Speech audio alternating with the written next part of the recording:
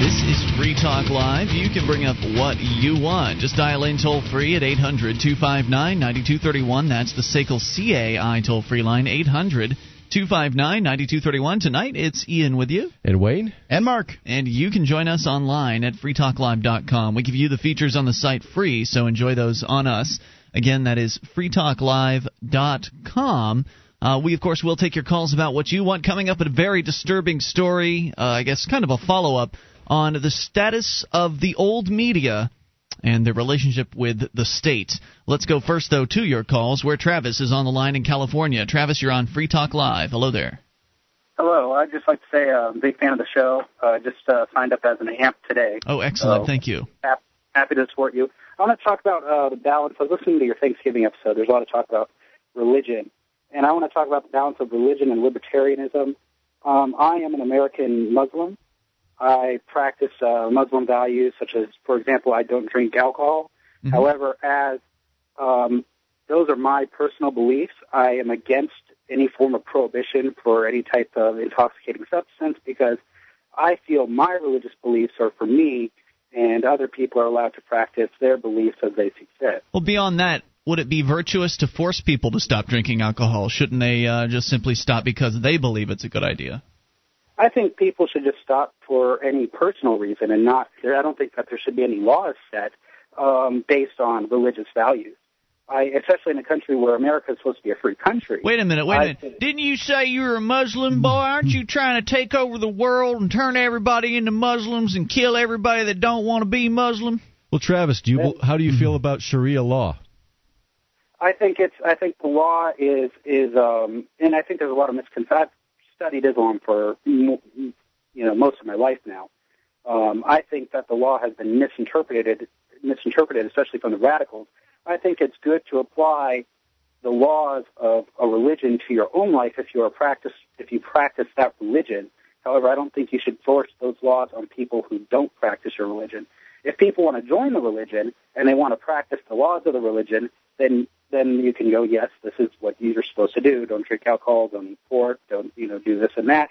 But it shouldn't be forced upon non-believers of that religion. Sure. So what does it mean to be a Muslim to you? I mean, when you hear all of the hatred that is being spewed forth on places like talk radio and in other news media outlets, when you hear the ignorance, what do you think? What do you want to correct? What if you could correct Americans that don't get it to where they might, correct the few most important points about what they're missing about being a Muslim, or what they don't understand, or what they're getting just drastically wrong? What would you want to correct? I just want people to, instead of listening to what I think a lot of information comes from people who either don't know much about the religion, or what they know about the religion they didn't get from good sources. I'm actually a convert to the religion. I've been studying the religion for over 10 years now. I've been converted for 5 years. I studied the religion because I heard negative information about it, and before I take a judgment on something, I want to study the information. I want to study it from the true sources, not just what I hear in the media or other outlets.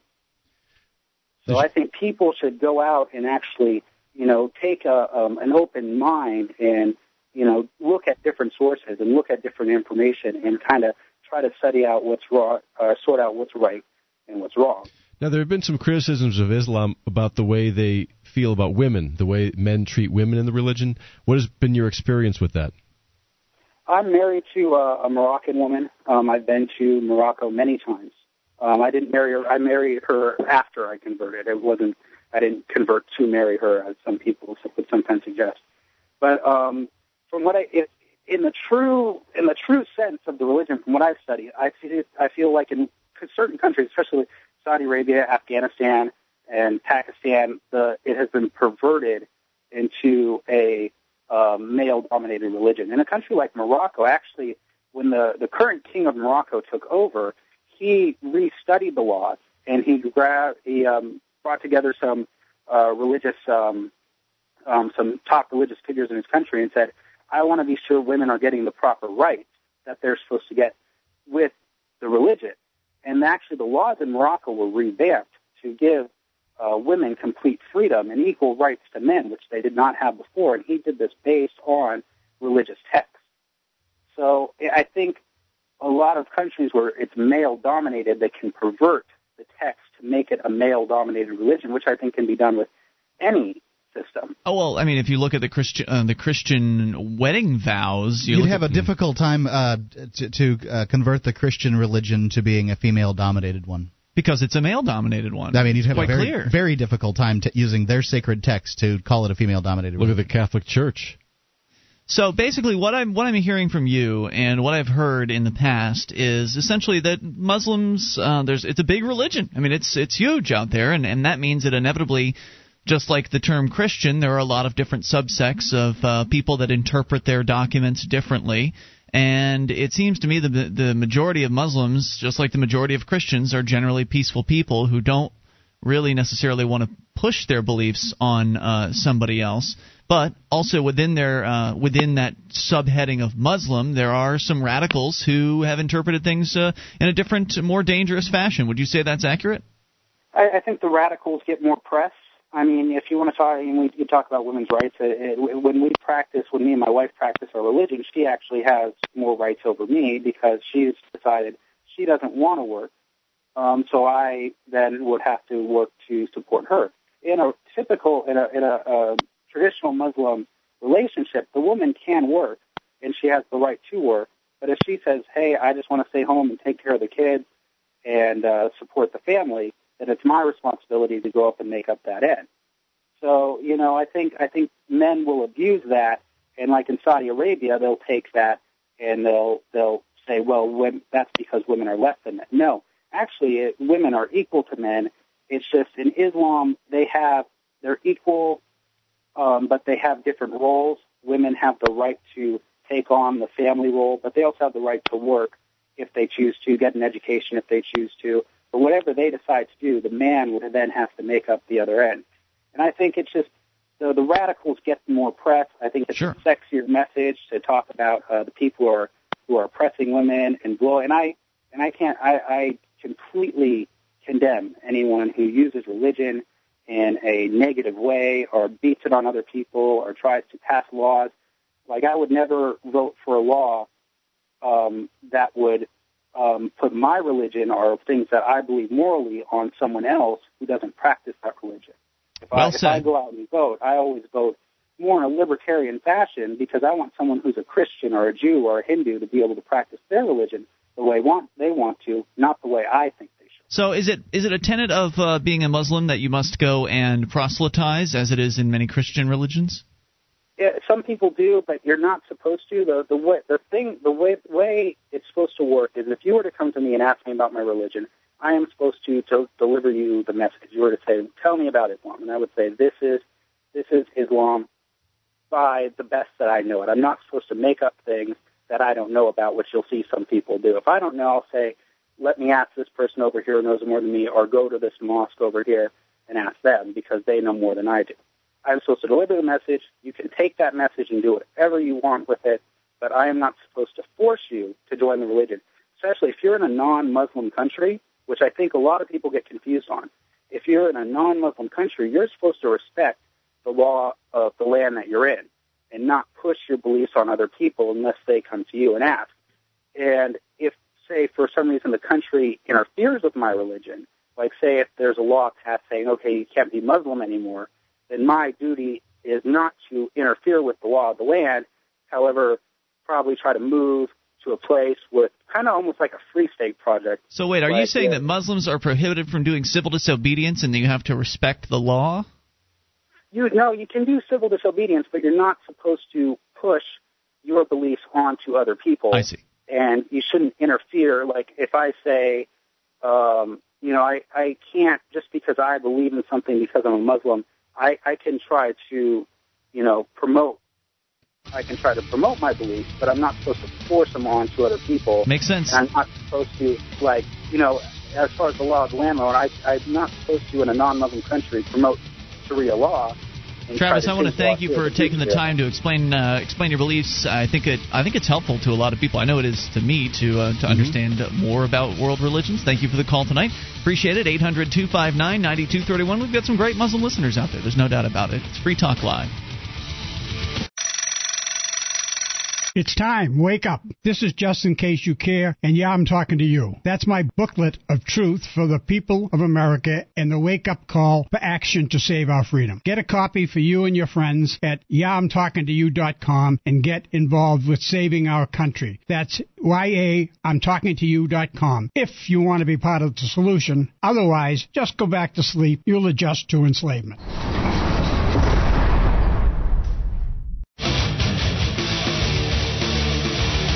This is Free Talk Live. We invite you to take control of the airwaves. Bring up what you want at 800-259-9231. That's the SACL CAI toll-free line, 1-800-259-9231. You can join us on our website at freetalklive.com.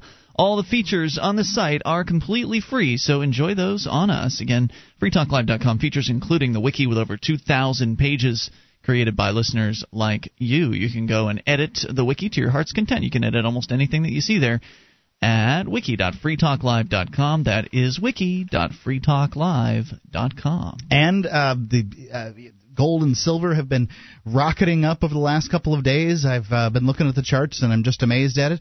We've got really, I've picked out some coins, gold and silver, that I think are relatively easy ones for people to start collecting gold and silver. And I don't mean collecting in the sense of like collecting baseball cards, but getting gold as a hedge against inflation or an investment. Go over to gold.freetalklive.com and see the great rates we have over there. It's gold.freetalklive.com. All right, SACL CAI toll-free line 800-259-9231. We go to your phone calls. Ryan is in Virginia. You're on Free Talk Live. Hello, Ryan.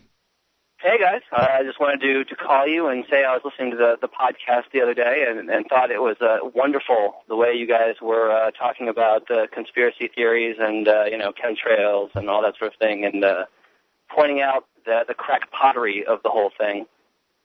Yeah, the conspiracy crowd is an interesting one because in many ways they are probably right about some of the stuff they talk about, but unfortunately they mix all of that in together with a whole bunch of cuckoo stuff, and it really makes it so that you really just want to throw out the baby with the bathwater. Right. It's amazing how they take so much good information and make it so difficult for people to consume, the general public, because they just don't want to be associated with, the way that it's just delivered. Did you hear the show last night where we were playing the clip from the We Are Change 9/11 Truth guys when they were out screaming in a bookstore?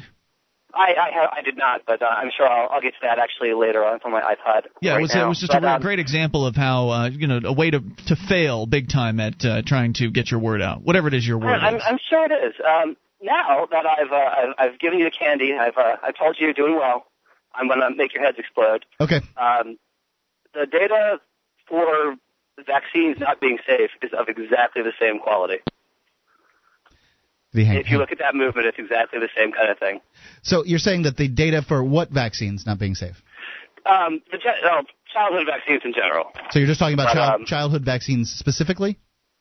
Well, any of them you'd like to talk about. But yeah, I mean, just for instance, Tamarisol causes autism. That's approximately as reasonable as 9/11 was an inside job. But, I mean, thimerosal has mercury in it, right? I mean, is mercury a good thing to consume? Salt has chlorine in it. Is chlorine a good thing to consume? Well, when salt is salt has chlorine in it and it's combined into a molecule, that's different. Yes, thimerosal is combined into a molecule. Okay, I don't know. I don't know anything about thimerosal. I have no idea. I know nothing about it. Chemically, it has about as much to do with elemental mercury as salt does with chlorine gas. I've looked at some statistics, say on tetanus, for instance. How many cases of tetanus did we have in the last decade in the United States? Oh, there's somewhere in the vicinity of 3 or 4 dozen a year. Really, that many? Because it was my understanding in the U.S. military, while the guys were running around in World War II, and this is quite some time ago when tetanus was more frequent, that they had 4 cases, and 2 of them were actually from people that were already vaccinated. So how many of the people that get tetanus in the United States are vaccinated? Actually, from last year, I saw that the data said that there were 6 cases that I'd heard about last year, and only one of them had been vaccinated. The data you're getting must be significantly better than the data that I've looked at on these issues, because it's my understanding that they don't actually know who's vaccinated and who's not, and they don't check for those things. I'm not 100% certain. What I had looked to be, there may be other data that shows other things, but what I had was, people that had been vaccinated, people that had not been. I do know the only tetanus death in the last few years was in an unvaccinated person. Tell me, do you believe that when people, a day or two after they have a vaccination, and all of a sudden they get really ill or they have neurological problems, do you think that's a coincidence? Many times, yes. Okay. Interesting. Well, do you understand why people make those those associations in their minds and then don't trust doctors that say, "Oh, they had nothing to do with it"? Because if doctors are giving out vaccines and then people get sick from them, people not only distrust vaccines, they distrust doctors. So therefore, doctors are incentivized to then say, "Well, the vaccine didn't do it." Do you see how that is and how they might misreport those things? Except that that's not exactly where the incentives are.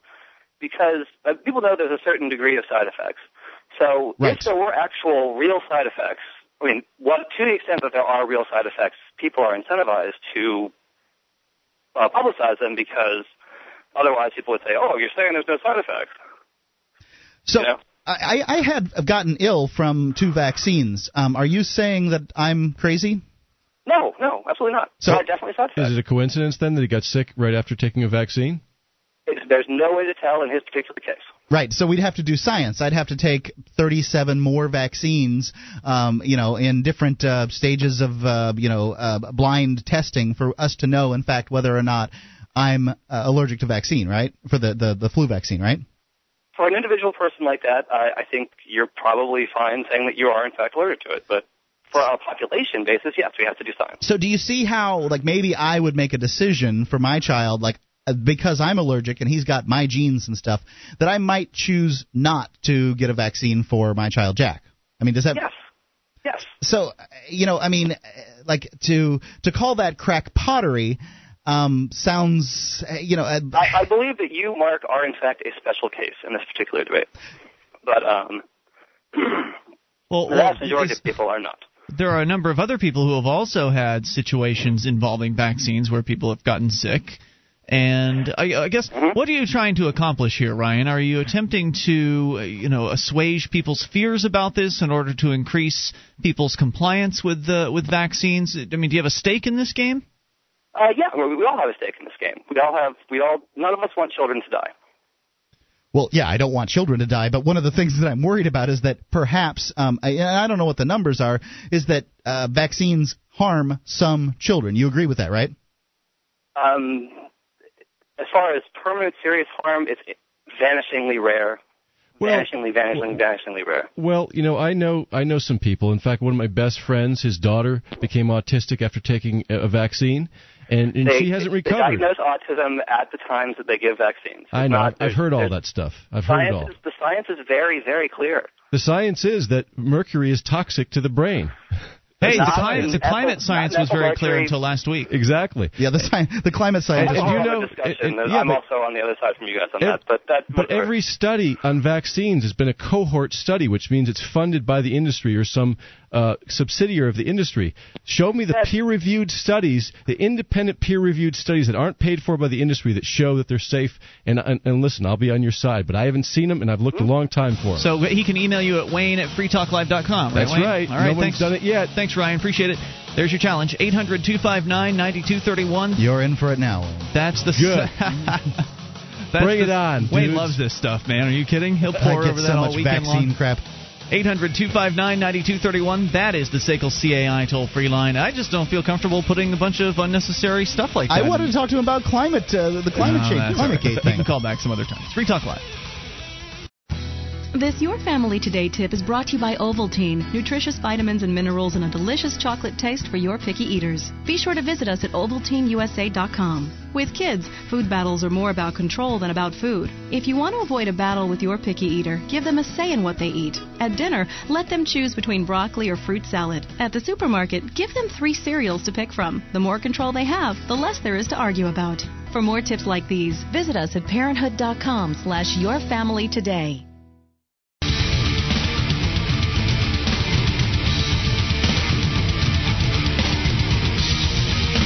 Talk Live, you can bring up what you want. Just dial in toll-free at 800-259-9231. That's the SACL CAI toll-free line. 1-800-259-9231. Tonight, it's Ian with you. And Wayne. And Mark. You can join us on our website at freetalklive.com. All the features are free, so enjoy those on us. Again, freetalklive.com. Features including the Shrine of Female Listeners, the dozens of ladies that have taken the time to send us their validated photo to show they are indeed listeners of the show. You can go to shrine.freetalklive.com, see it for yourself, and if you're a lady listener, get involved. That's shrine.freetalklive.com. Uncovering the secrets and exposing the lies. That's what the readers of freedomsphoenix.com get every day.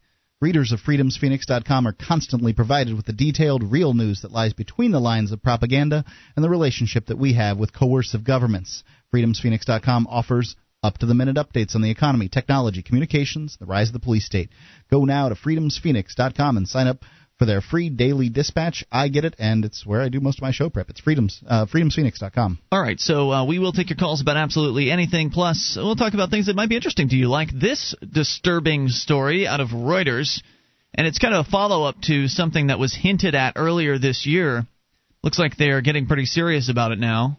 Top Democratic lawmaker predicted on Wednesday that the government will be involved in shaping the future for struggling U.S. media organizations. House Energy and Commerce Committee Chairman, that's a mouthful. Bailout. Yeah, almost. They're getting there. Henry Waxman said quality journalism was essential to U.S. democracy. No, it's essential for U.S. propaganda is what it is. That's right. Well, eventually he said that government would have to help resolve the problems caused by a failing business model. You see, the free market has failed again, gentlemen. No, the free market has put these liars out of business. That's what's happening. Well, no, these are old institutions, and they have value, and we need to keep them. To who? Right, value to the organizations that benefit from them. People need to have newspapers. They need them. Yes. And you know what we should have is but you're killing trees. Town criers. I mean, the new things with giving people microphones and things like that. That's old new stuff. We don't need that. We need town criers, good old fashioned guys in the town square hollering out the day's news. Bring back the lamplighters too while we're at it. Yeah, we need that. Just failures of the market. Farriers that put shoes on horses. We need all that because the market only succeeds when everybody who has a job keeps that very same job for the rest of eternity. Right, absolutely. So I mean, the mill workers and all that stuff. Those people need jobs. They need their jobs. They deserve their jobs. Other U.S. lawmakers and regulators are looking into various options to help a newspaper industry hurt by the shift in advertising revenues to online platforms. Tweaks to the tax code to allow newspapers to spread losses over a greater number of years, providing a non-profit structure to allow for public and foundation funding. And changes to antitrust laws are being considered by lawmakers and policymakers. Now, when they say public funding for a nonprofit, that means government, right? That's all it can mean. Right. That's 100% what it means. So this is basically how it seems to be playing out. The newspaper industry is essentially the lapdog. It's one of the many big media, old media lapdogs for the federal government. I mean, the government can put out a press release, and the newspaper industry, and just to some extent as well, television and radio, will just jump on board and report that press release without question, without concern for what it means, what the implications are, anything like that. It's from the government. It must be true. It's from the government. We need to report on this. When it comes to the reporting that they do outside of government press releases, it's all usually pretty favorable to the state. It might be critical of one personality within the state or another personality. For instance, during a political season, a newspaper will choose to endorse a particular political personality over another one. But it's never critical. It's very rarely critical of the state itself, of the apparatus of coercive government. So essentially, they've always been cozy with the politicians. Well, it's just a heck of a lot easier for journalists to take a government press release and call that news than it is for them to actually do their job. Well, plus, one of the big factors, and this is from Gardner Goldsmith, who was with us on Monday night. He's told us about this because he worked for a radio station wherein he was basically told that if he didn't go easy on certain political personalities when they were coming in, because Scard's a pretty principled dude, he wants to hold these guys' feet to the fire. But if he's to hold their feet to the fire, then the political guy will basically say, whether it's a candidate or whether it's the chief of police or whoever it is that's tied in with politics, that political person will then basically blackball the radio station, or in this case a newspaper, the blackball whatever the organization is that treats them mean and nasty. They're mean to me. They ask me tough questions. Right. So if you ask the tough questions, then you get blackballed. Then you never get an interview again with that political personality. Right. And the bosses put pressure on you. Not only is it some kind of pressure for the individual journalist who could then make that decision on their own, but it's pressure for that media organization that then they put additional pressure on the journalists. It's just they can't stand against that. I remember when I was a kid at one time there was a lot more integrity in journalism than there is today. Today they have to be whores, because if they aren't, they don't go very far in their career. So when you see these big anchors on TV and you see these so-called popular journalists, most of them have had to sell out in order to get to where they are. There are some exceptions, John Stossel, of course, being one of them, and certainly there are people that are... There are exceptions, but right? John Stossel hit a ceiling with the network he was with, and that's why he left. And there were a lot of things he did that didn't air because they didn't like what he had to say. That's true, but give credit where credit's due, right? I mean, there's definitely some credit that should be given out there, but in general, as a general statement about the news media industry across the board, they're very deferential to the state, and they're very obedient. And so, essentially, they've been licking the state's boots for decades now. Yeah. And increasingly. Now the old media is having a tough time. The internet is a big time competitor. It's easier to put news out. It's easier to put audio and video content out on the internet. And so, therefore, the eyes and the ears are going there. And these other companies are having a tough time selling advertising these days, especially in the down economy. That's not making it any easier for them. But, I mean, the statistics don't lie with newspapers. Their circulation is down by millions compared to where it was decades ago. And they're losing more every single year. Now, there are exceptions there as well. Weekly free papers are doing all right. It's the daily newspapers that are really having the tough time. Some of them have closed their doors. And so what's happening is now the politicians are looking at that and they're saying, oh my God, these people have been so good to us for so long. We must do something. We must help. There's a bunch of our constituents that have extra money. We'll give it to the newspapers that have been so good to us. Right, because we'll print it. What? Print the papers?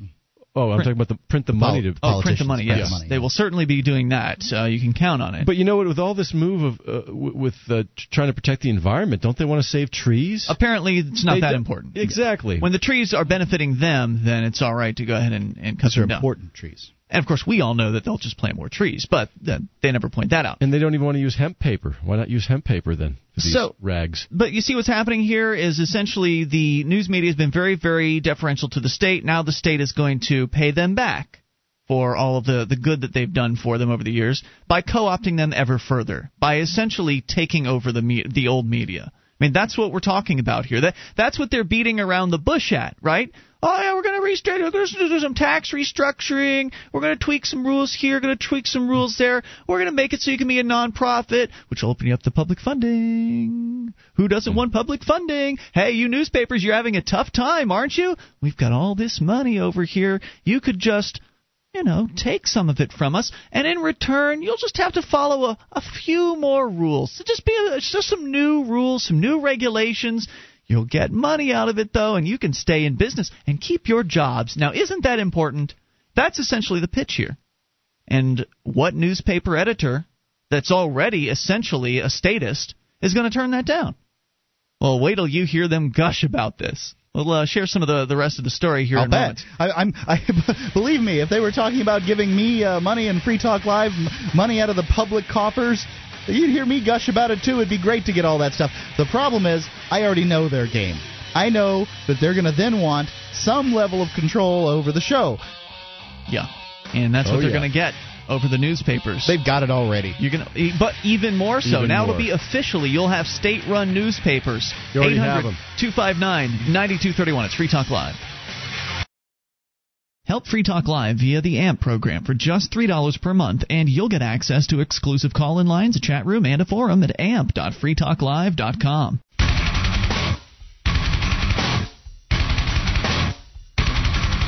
This is Free Talk Live. You can bring up what you want. Just dial in toll-free at 800-259-9231. That's the SACL CAI toll-free line. 1-800-259-9231. Tonight, it is Ian with you. And Wayne. And Mark. And you can join us online at freetalklive.com. All the features, they're free, so enjoy those on us. Again, that is freetalklive.com, and those features include the updates. You can get signed up, and we'll keep you in the loop whenever there's something you need to know about Free Talk Live. Just go to updates.freetalklive.com. Get on the list free. That's updates.freetalklive.com.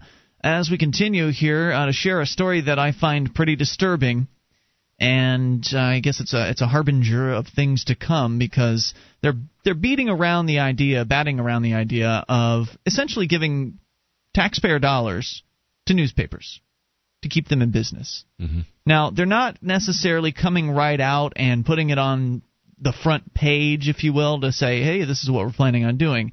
But this character, Henry Waxman, the House Energy and Commerce Committee chairman, has been saying that quality journalism is essential to U.S. democracy, and that eventually government would have to help resolve the problems caused by a failing business model. Right. Quality journalism is important to any form of government. But what is the proof that we have gotten it, or that we will get it by the government funding it? And isn't the real role of the media to be a watchdog over government? That's what I thought, but yeah, that's what it's supposed to be. It won't be after this. If it is today, and it's not really, for the most part, it certainly will not be after they're done with retooling things up there. But let me continue here, because there's more than just this politician that people that want to chime in on this.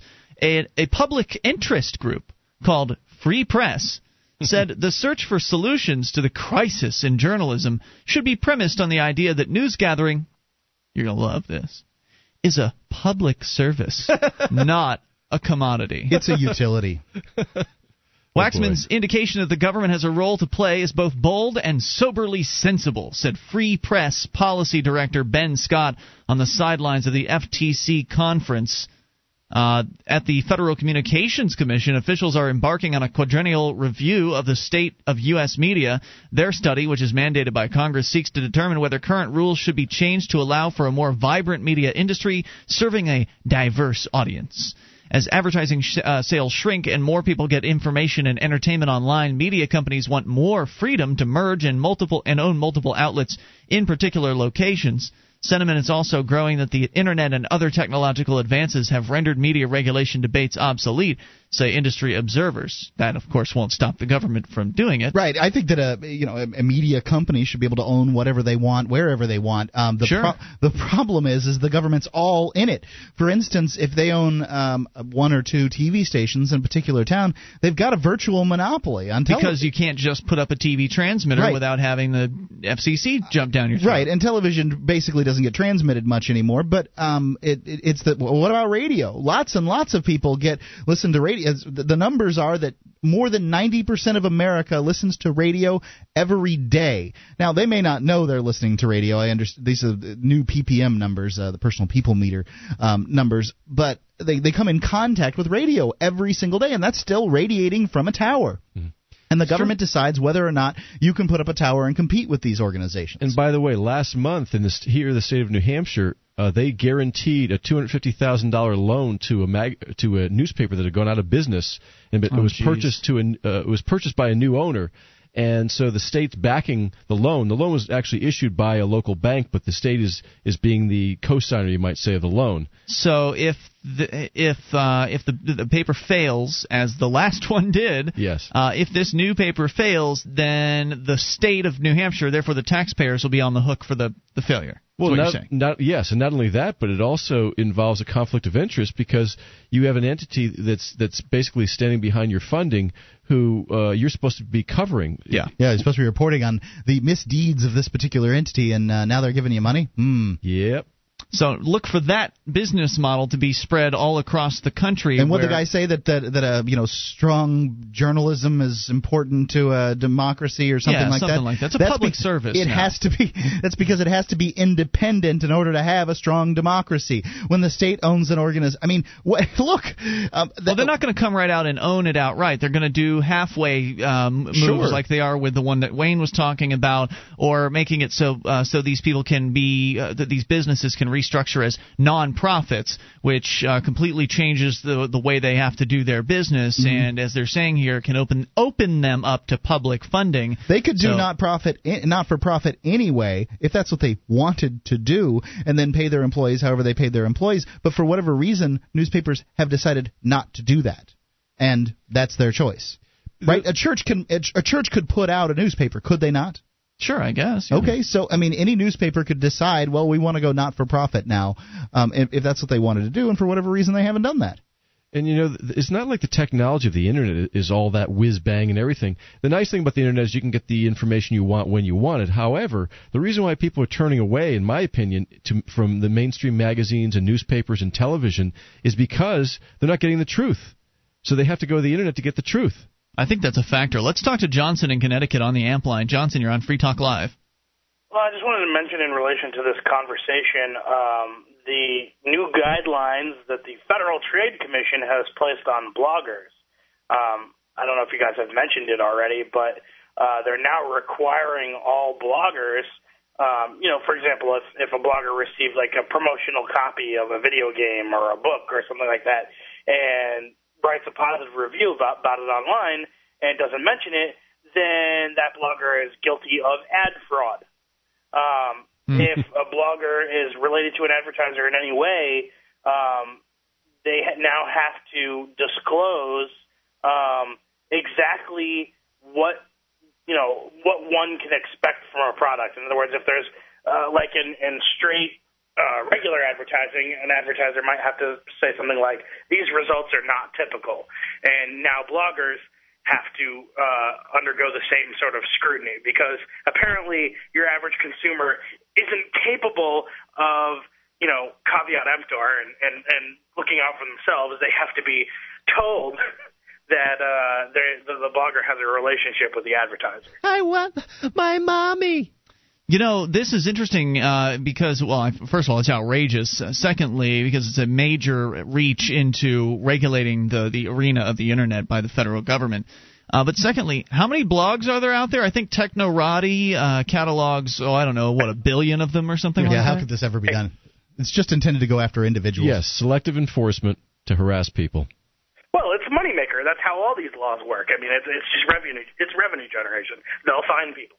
Yeah, you're right about that. That's just it, right? They're going to find people that they don't like. They're going to target people for fines that the target blogs that they want to get rid of, and they'll just pull this regulation up and say, "Well, let's see, we've got regulations here. You didn't know this? You billion bloggers out there didn't get the press release on this? Aren't you all paying attention to every single thing the Federal Trade Commission does? We can't have you just running around blogging unregulated, Oh, boy. So what's next, Johnson? I mean, this is where it starts, right? What are they going to do now? Right. That's the point. Yeah, exactly, is what's next. I mean, essentially, and this is under the guise that, it's protecting people and helping people. We're making sure that you're being honest, because you might be lying about, supporting an advertiser, which I suppose actually, if someone were to actively say, right, I were to get on, say I got a couple of free Toda sacks, right? Right. And I get online and I blog about how they're the best Toda sacks in the world. And, if I were to say, but I'm not affiliated with the advertiser in any way, and if I were to specifically make that lie, then I could see how that would be fraud. Mm-hmm. But just not mentioning it, if you're reading a review online, Isn't it? I mean, shouldn't it be kind of you assume that you got to take all opinions with a grain of salt? I think you're right. I don't think it's fraud in the sense that where is the victim of that particular fraud? Everybody who read it. I think that fraud is probably best handled on the forum that it was that perpetrated in, which is the internet. And if you say that you, for instance, got a pair of toe sacks and then you blog positively about them, and then but you said that but I didn't get anything for free and I have nothing. I don't know who these people are. They've just got a really great product, and somebody figures that out, and somebody would have to figure that out, right? Then say Ian figures it out. He gets on his blog and then titles it Johnson Scam. And the first thing that comes up when he puts Johnson blog scam in your startpage.com search engine is that blog, and then so people who decide to look it up that way would be able to figure it out. Yeah, but when you go online to research a product, do you buy based on one review? No, hopefully not. I may very well do that. However, one thing I do when I buy products is I often do, and I learned this from Ian, is I'll put into startpage.com, I'll put, whatever, scam, and then I get to find out what other people have to say about it. If the reviewer is trustworthy and I have trusted their advice in the past, then I might on one review. That's a possibility. Thanks, Johnson, for the update on that. It's disturbing. More coming up. Hour 2 is on the way. You can take control and bring up anything. This is Free Talk Live. This is Ian. Have you heard of the Millionaire Patriot? You should. He has a free handgun and 5 days of firearms training waiting for you. That's right. You can attend 5 days of world-class gun training at Front Sight Firearms Training Institute and secure a 30-state concealed weapon permit, all for pennies on the dollar. Plus, if you act fast, the Millionaire Patriot will give you a free Springfield Armory XD pistol in the caliber of your choice. Now is the time. You and your family need to be armed and trained to levels that exceed law enforcement and military standards. Front Sight provides such training without any boot camp mentality or drill instructor attitudes. And the Millionaire Patriot is paying his own money to help you get it. This is real. Thousands have already taken advantage of it, and you should too. Don't miss out. Secure a Front Sight defensive handgun course plus 30-state concealed weapon permit for pennies on the dollar and get your free handgun. Go to frontsight.com today. That's FRONTSIGHT.com. Go to frontsight.com for your training and free gun. Again, that's frontsight.com.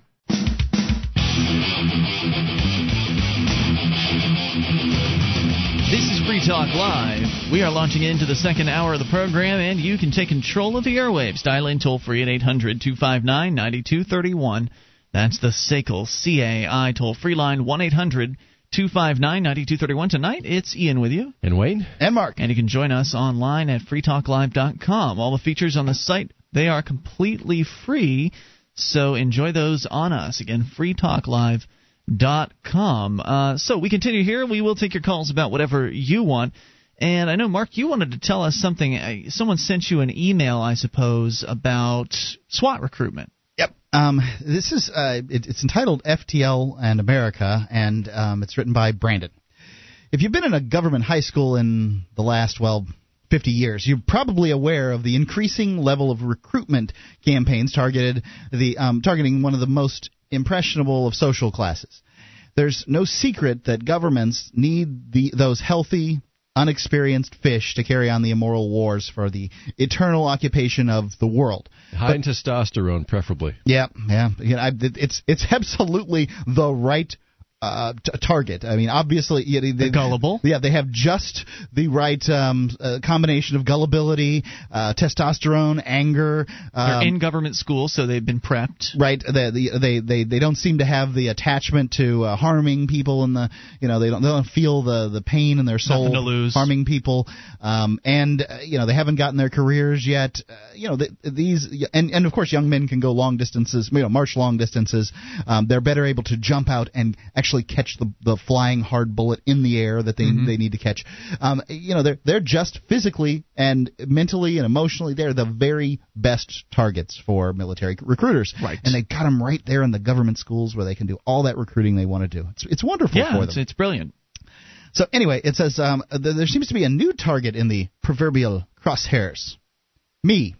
This has been a growing concern. This is Brandon. He says, it's been a growing concern of mine for some time, but now the scourge of police recruitment strategies has risen to a level rivaling large corporations. So he's saying it's not just in the high school anymore, is what he's saying? Well, I don't think that police recruitment is going on so much in the high schools as much as military recruitment. But he's pointing out a new sort of level, and I've noticed it, but I'm not in the same age bracket as Brandon is, and so I don't get as much of it, but I've had people forward these recruitment ads to me, and I think that there are a lot of them out there. These sort of be in the SWAT team. A SWAT officer makes $70,000 to $80,000 a year, trained to be one in as little as a few months. Financial aid available. You know, all you can be, all that stuff. You know, I remember in high school we had, and this was back in the 70s, late 70s. We had the Marine Corps physical fitness team in the high school, and I was a member of it because I wanted to get some extra reps in during the winter especially, and I ended up taking some aptitude test and all that stuff. Sure, the ASVAB. And they heavily recruited me, but I said I want to go to college, and they didn't pursue me any further. But that's been going on for a while, but it seems like lately they're stepping it up. It seems like it to me, and this is not just military, but it's the cops too. Just this morning, my consciousness was penetrated by four separate messages urging me to join up with the SWAT team, police, jail, and other citizen management authorities. Never before have I seen so many attempts to co-opt my productivity for the benefit of the government.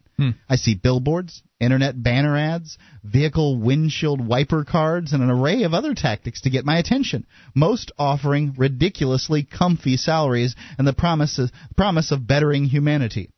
This doesn't surprise me as I'm plugged into the LibertyRadioNetwork.com, and I'm aware of such similar campaigns, but I feel like many others, especially males 18 to 25, lives may be at risk. They are simply latching on, not the ones that have criminal records, though. They screen those out. The ones lucky enough to get some kind of silly criminal charge in there. Depends. Yeah. I mean, you can get caught with drugs and you could still be a cop. Well, that's news to me. Depends on the department, I think. And by the way, with the current state of the economy, kids are even more susceptible to these messages because where are all the good jobs out there when you get out of school? Yeah. Even if you get out of college. I mean, a lot of college kids are working in bookstores. Right. You can't just start out at $70,000 in the corporate world at most jobs. You're going to get $20,000 or $15,000 or something like that at an entry level position. But here they are saying $60,000 to $70,000, $80,000. It's exciting. It's adventurous. You get to wear boots. Yeah. Yep. They're simply latching on to the use of social networking advertisement. Are they essentially simply latching on to the use of social networking advertisement strategies and street median billboards, a monopoly privilege in my city at least, or are they ramping up for an even greater presence in our lives?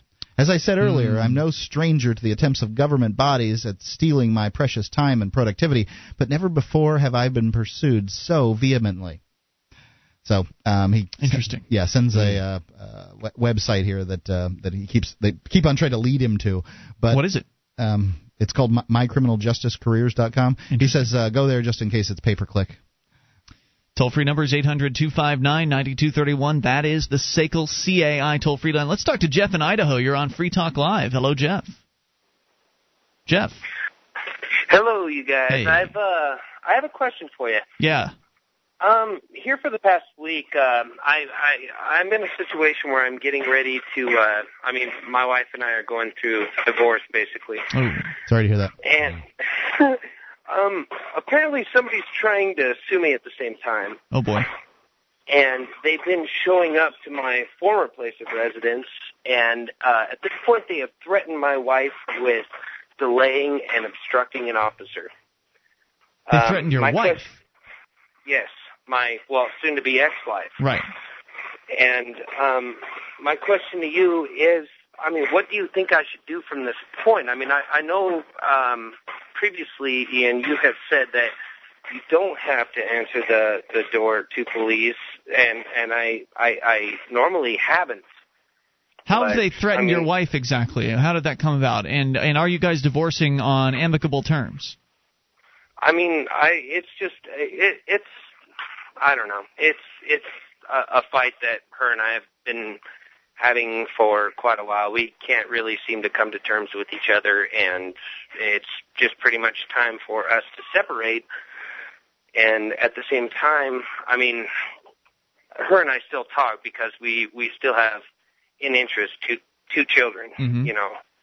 So I need to take care of my children, and she does as well. And I mean, they still need to have parents.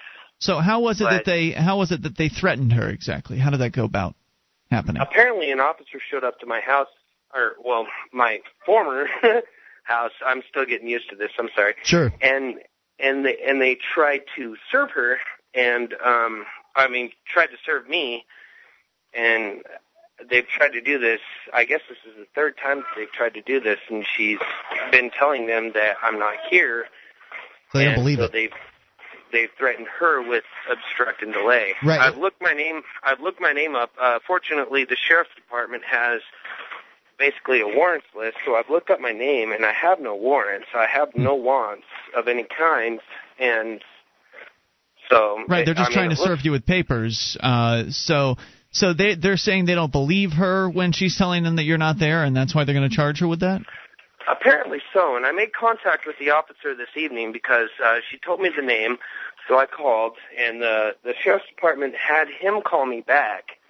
He did call me back, and sure. I let him know that we were going through divorce and stuff, and he said that she didn't tell him that. She just told him that she wasn't accepting papers, and he would have understood if that was the words that had come out of her mouth that we were going through divorce. So did she say that or not? She had told him, I'm not accepting papers. I'm not accepting them. Okay. Good for her. I don't blame her for that. I think that what you're dealing with here is they're attempting to intimidate her into doing what they want her to do, and that is to, give up information about your whereabouts. Yeah, but they may come harder. I think that this is one of those instances where a little more information might have kept them from, because likely maybe. But if she'd never answered the door in the first place, they wouldn't have known who she. That much is true. So. I'm ready and willing. I mean, if I owe money to somebody, by all means, I'll pay it. But them intimidating my family is not. I mean, it's not okay to me. Well, that's what they do. So. I informed him that his department would be receiving a letter from my attorney. Well, the only way to get it to stop will be to allow them to serve the papers on you. Otherwise, they're just going to keep trying until they're successful, as I understand it. Well, the thing is, we can bring it back. Hang on, more coming up in moments. This is Free Talk Live. You bring up anything. Are you moving to New Hampshire for the Free State Project? Maybe you are already here and need to find a place to call your own. Mark Warden, the Porcupine Realtor, will help you find the perfect property. Do you want a home with 50 acres of land? How about an income-producing building? Perhaps a cabin on a lake or a condo in an urban area.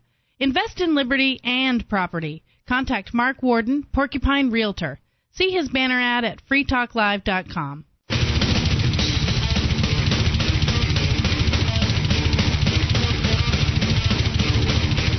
This is Free Talk Live. You can bring up anything if you dial in toll-free. 800-259-9231. That's the SACL CAI toll-free line. 1-800-259-9231. Live streams are there. We got a broadband version of the show, dial-up version, webcam, and even the brand new Free Talk Live listen lines. Get all the details and get tuned in at listen.freetalklive.com. That's listen.freetalklive.com. Hey, would you like to make would you like money sent to your PayPal account? Were you born in an English-speaking country? If you answered yes, then go to english.freetalklive.com and discover how to fatten your PayPal account by using a microphone, the internet, and your English. You'll be your own boss and make money online. Go to english.freetalklive.com. All right, so we continue here. Jeff is in Idaho telling us that the cops are after him, the sheriff actually in particular, looking to serve some sort of paperwork. You believe that you may be being sued by someone, and they at the same time you're going through a divorce with your soon-to-be ex-wife. You're not living in the house that you used to live in. So that's where they came to find you. They ended up finding her, threatening her with obstruction of justice because she didn't reveal your whereabouts to them. And so she got scared. She called you. You have since called the sheriff, and you were trying to get something out before you had to run to break there. So go ahead with your thoughts. Yes, I ended up making contact with the officer, and, over the phone. I called the police department and just to find out what was going on. And I was talking to him. He refused to give me his name. He gave me his name when he first made contact with me, but I tried to get it again so I could write it down. asked him. He told me really fast. I asked him to spell it. He refused to spell it. Asked him who his supervisor was, if I could speak to his supervisor. He told me no, and he would not tell me who his supervisor was. So how friendly and service-oriented. Yeah. So I mean, basically what I'm faced with right now is I mean, I don't know if there... I don't know what to do. I mean, I don't know if I can file some kind of case in court or if... What would you file? I'm sorry, what would you file in court? I mean, they're just doing their job. I have no idea. I mean, in trying to do their job, I mean, I'm working in another city. Mm-hmm. In trying to do their job, they've basically verbally assaulted somebody. It's fully legal for them to do that. Right, but verbally assaulted. What do you mean? They scared someone. They told your wife that they would bring her up on charges for obstruction? Exactly. Right. Cops are trained to lie. You understand that, right? Yes. Okay, so it's fully legal for them to lie to your or to your wife's face. But they're not lying. They can bring her up on obstruction charges. They may not be able to bring her up on obstruction charges. Oh, no, they'll bring her up on them. They may not be able to make them stick. There's that possibility. But I mean, what does this guy lose if he brings her up on obstruction charges and she gets out, or he just tosses her in jail for the night? He's not making empty threats to your wife. They're more likely to. He's making very real threats to your wife. I would say they're more likely to be empty. They're more likely to just be intimidating. Because they don't want to fill out the paperwork. Maybe they don't want to you're just speculating. I am speculating. And the thing is, I'm speculating as well. But the thing is I'm halfway leaning towards somebody might be trying to sue me, and I'm halfway leaning towards about a month ago I received a letter for jury duty, and I never showed up. Uh-oh. So I don't know. Oh boy, there you go. I don't know which one it is. Yeah, it might be the latter. They're pretty serious about that jury duty stuff. I mean, they call it a duty for a reason. Because they believe that you have to participate. In fact, I've actually got a jury duty related story. I would say, when you were talking to the sheriff, did he say, "Hey, let's get together," or where did that conversation end? Yes, he told me that I needed to contact him in person within the next 24 hours, or I would be held for delay and obstruct as well. Mm-hmm. Well, I don't know, man. I don't know what to tell you. I mean, are you planning on leaving the area, or are you going to stay there? I think that a very good way. Hold on, Mark. I'd like to get an answer to my question. When I say that we're going through divorce, it's still. I mean, it's not a for sure thing. So I mean, I might end up sticking around. As it is, I mean, I already work 100 miles away from where I live. I can tell you the very best way to make this as bad as possible is to stay in contact with the officer and then not do what he says, because it makes it personal. And if you're going to try to duck out on this jury duty thing or whatever, then just don't contact him again. But at this point, what your practice seems to be is to talk to him about it, but you're not ready to go and get whatever information from him. And to him, that's like annoying as heck. You're abusing his authority by doing that, and that's of course, as you know, the very worst thing that you can do with these authority figures is And the really funny thing is, he's like a 90-year-old man. My wife found it like humorous. She was laughing when she called me because he's so old. He's like 95. Do y'all live out in the woods or something like that? On a little town, or do you live in a city area? It's Twin Falls, Idaho. I think the population here is around 40,000. Okay. So I don't know, guys. What do you think he should do? I think that he's already up to his neck in a kind of a big way here by, number one, the wife answering the door in the first place, and then number two, you actually calling him. But I can understand why you called him, because you didn't want your wife to be angry at you for putting her in what she perceived as was greater jeopardy by not bowing down to this guy.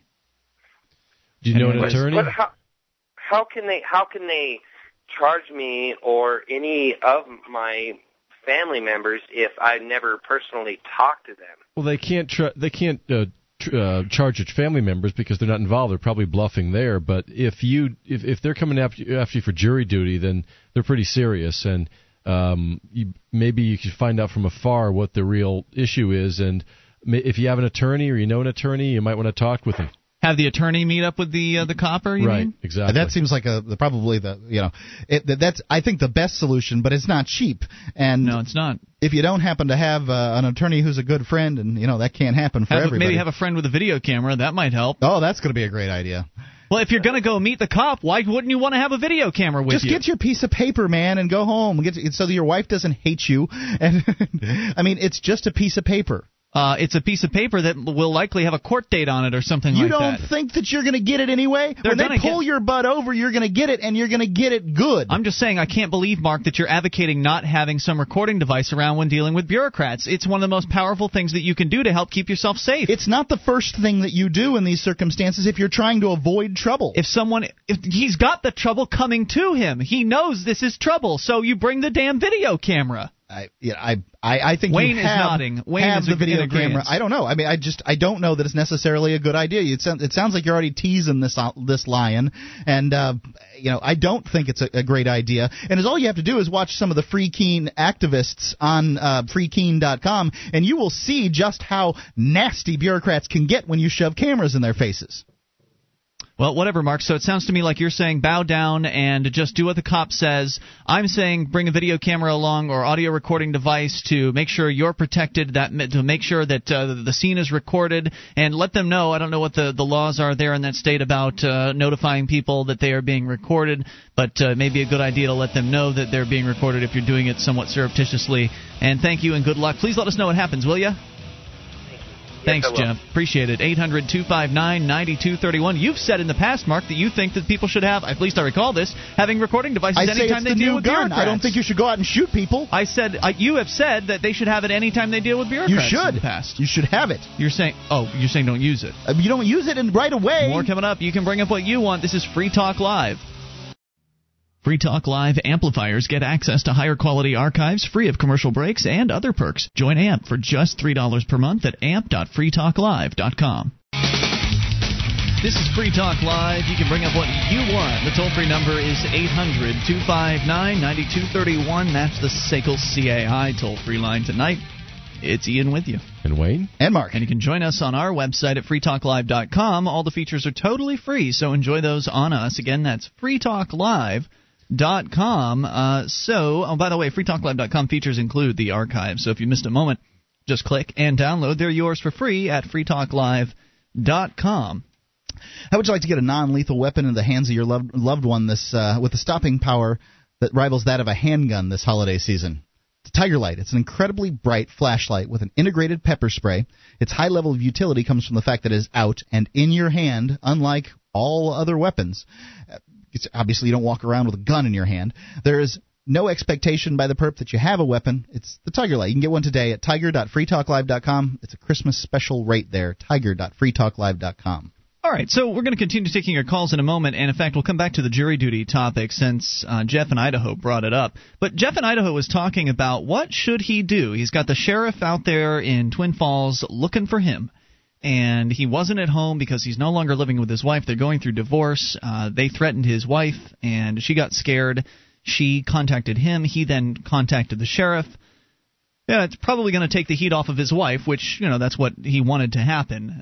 But now he was wondering what to do. And, Mark, you're suggesting that he be a good little serf and go in there and just, meet up with the sheriff. And I said bring a video camera along. You said you'd be fine with that, but that he shouldn't use the video camera.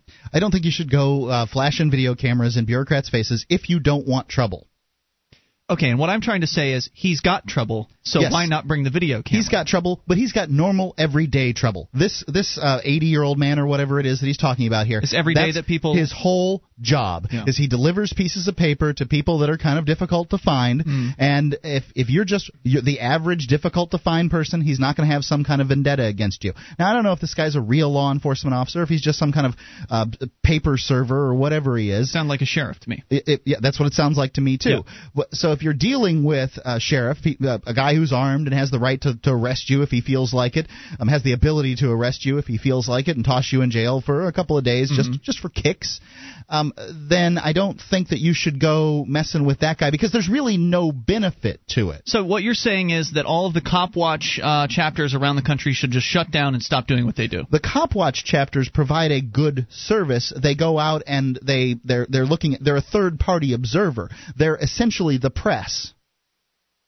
But they're putting cameras in police's faces, and if the police wanted to, they could target them for retaliation, which is what you're saying what might happen but to they're Jeff. legitimate, or they've already developed themselves as an organization. Cop Watch is an organization. So I don't think that you're going to do very well just sort of doing your own citizen Cop Watch thing. But I'm for it. Look, man, if you want some trouble from the cops, bring a big old camera, as many as you can get. Get all your friends with cameras and stick them right in this cop's face and see how it goes for you. Well, one thing I agree with you on, Mark, is that Jeff should probably, if he wants to do activism like this, the best place for it is in New Hampshire. But that said, some people feel like they can't move here to New Hampshire, and I'm not going to tell those people that they shouldn't be doing these things. I'm not going to tell those people that they shouldn't be arming themselves with cameras and audio recording devices. And Please. yes, obviously, it will possibly increase the level of conflict that you have with these people. I'll tell you one thing that but it might also keep you safe. One thing it might, but I doubt it will in the early stages. If you just whip it out the first thing, the camera out right away, then I think that you're going to have more trouble than you likely would. I have been stopped, I can't tell you how many times, and I almost never get a ticket. Why? Because I know how to deal with bureaucrats. And that's a skill. If things went poorly, I would have my camera out, and then I would start recording things. But the last thing I'm really looking for is an interview on Free Talk Live and being able to call myself one of Ian's super activists, because I got my butt thrown in jail. I'm not looking for that. The people that are, God bless them. Go out there and do super activism in Idaho or wherever it is you are. Don't you think that if more people showed up with video cameras for their little meetings with bureaucrats where the bureaucrats are planning on aggressing against them, that might have an effect? I think if more people took guns out of cops' holsters and threw them into gutters, that we'd have fewer people shot. However, the first ones that do it are going to get bullets in their heads. Somebody has to be the first. Yep, that's right. So what you're saying is, be Mark, the raving lunatic. The pioneers always get shot in the back, they say, but you need them. Right. It's risky being out on the leading edge of an activism movement. So you're asking me to advocate that somebody act in a risky fashion? I'm not asking for you to advocate anything. I'm just having a discussion with you here, and I'm saying that you're advocating that people be serfs, and I'm advocating that they stand up for themselves. Yes, standing up for yourself means that you're going to have extra bit of risk. Being a serf means, being a slave means that you're likely to not get kicked too hard. 800-259-9231. Let's go to your calls about what you want. It's John in Ohio. You're on Free Talk Live. Hello, John. Yeah, Hello? hi, guys. Hey, you're on the air. How you doing tonight? What's on your mind, John? Well, I'll give you a little background on myself. I was the Libertarian Party candidate for U.S. Senate here in Ohio back in 2000. Okay. And in 2001, I was elected to a city council in a suburb of Columbus, Ohio called Gehanna. Town of about 35,000, and I've been on council for the last 8 years. This past year, I've made it a point to uphold my oath to the Constitution, which every elected official has to take. They say an oath to uphold the Constitution when they're sworn into office. Right. Well, I think I've stumbled on something here, because I have written an article on this, posted it at a website called localpoliticians.net. The only thing on that website is my article, and it's an essay and a kind of a format as to how we can take back our Constitution by holding local politicians accountable. Now, how do you do that? Well, the same way that Davy Crockett's constituents held Congress in check. What's that mean? And I've got a reference to the great Davy Crockett story in the essay. In other words, the Constitution doesn't have any more power than what we the people give it. If we the people don't care about it, then nobody else cares about it, least of all Congress. And when you think about where Congress critters come from, most of them come from state legislatures. Where do a lot of these state legislatures come from? Local politicians. So if we had everybody in America that listens to talk radio, from your program all the way up to Rush Limbaugh, if they would just take a half an hour of their time on a Monday night or a Tuesday night or whenever city council meets and go down to their local city council and monitor the way these guys are voting, are they upholding their oath?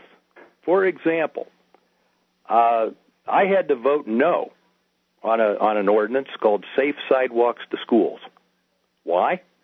Because there's no authority in the Constitution under Article 1, Section 8 for the federal government to be giving out money to local city councils so that they can design some kind of safe sidewalk to their school program. I had to vote no on buying 3 police cruisers. Well, you had to vote no because you wanted to vote no because you're a Libertarian candidate from 2000 or something like that. Well, it's because what does your oath to the Constitution mean? Yeah, but how do you? If I go to these city meetings, which I suspect I'll be spending more than a half an hour there if I do go. But if I go, how do I hold my elected local critter accountable? I mean, the best I've ever seen is they do whatever the hell they want to. It's all explained in my essay. I have a simple action plan in there, Mark or Ian, whoever was speaking. There is a simple action plan in there, and it's the same exact way that Davy Crockett's constituent held him accountable.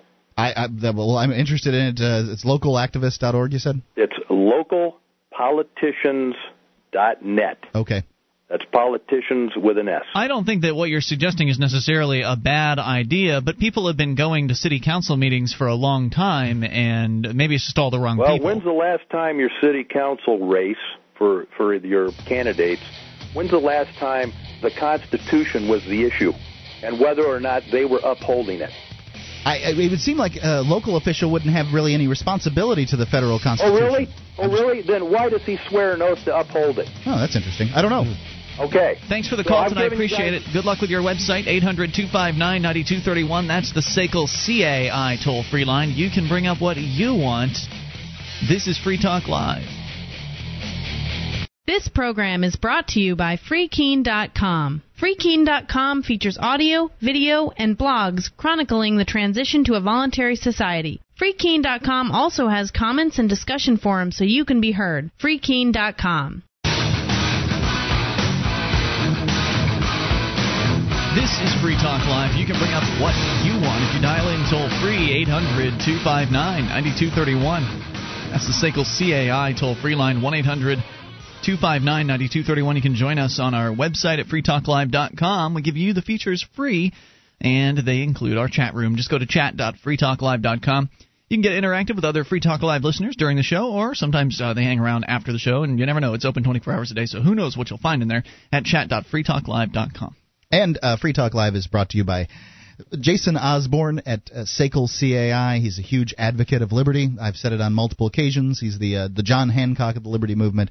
Mm-hmm. So if he absolutely is. So if you have a business or know of one, or work accounts receivable at some business, perhaps SACL CAI might be the organization to take care of that for you. It's SACL CAI. You can see their banner at freetalklive.com. All right. Before we continue, I just want to comment a little further on what John in Ohio was suggesting there. I don't think it was necessarily a bad idea. No, I think it's a good idea. Of people going to these city councilor gang meetings and keeping an eye on things. In fact, Wayne, it's something that you do on a regular basis. One of the reasons why you're here every other Wednesday night is because, well, the other Wednesday nights you're at the little town selectmen meetings where you live in New Hampshire. Yeah, I don't approach it as keeping an eye on so much as I approach it as establishing a relationship with, because if I can get my views known and if I know everything that's going on in the town, then I'm in a better position to affect change. And at least make them aware that there's a lot of people who don't want what they think they want. Mm-hmm. Because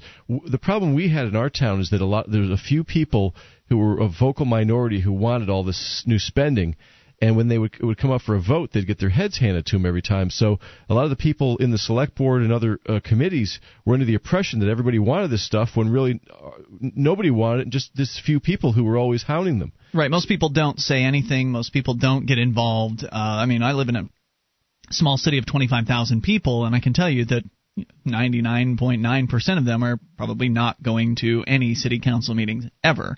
And it's probably the same way in most places across the country. But the one thing I really disagreed with John on, and I didn't really feel like jumping in because we didn't have a whole lot of time left in the segment, and creating conflict with that particular call. But the one thing I really disagree with him on is the constitutional approach.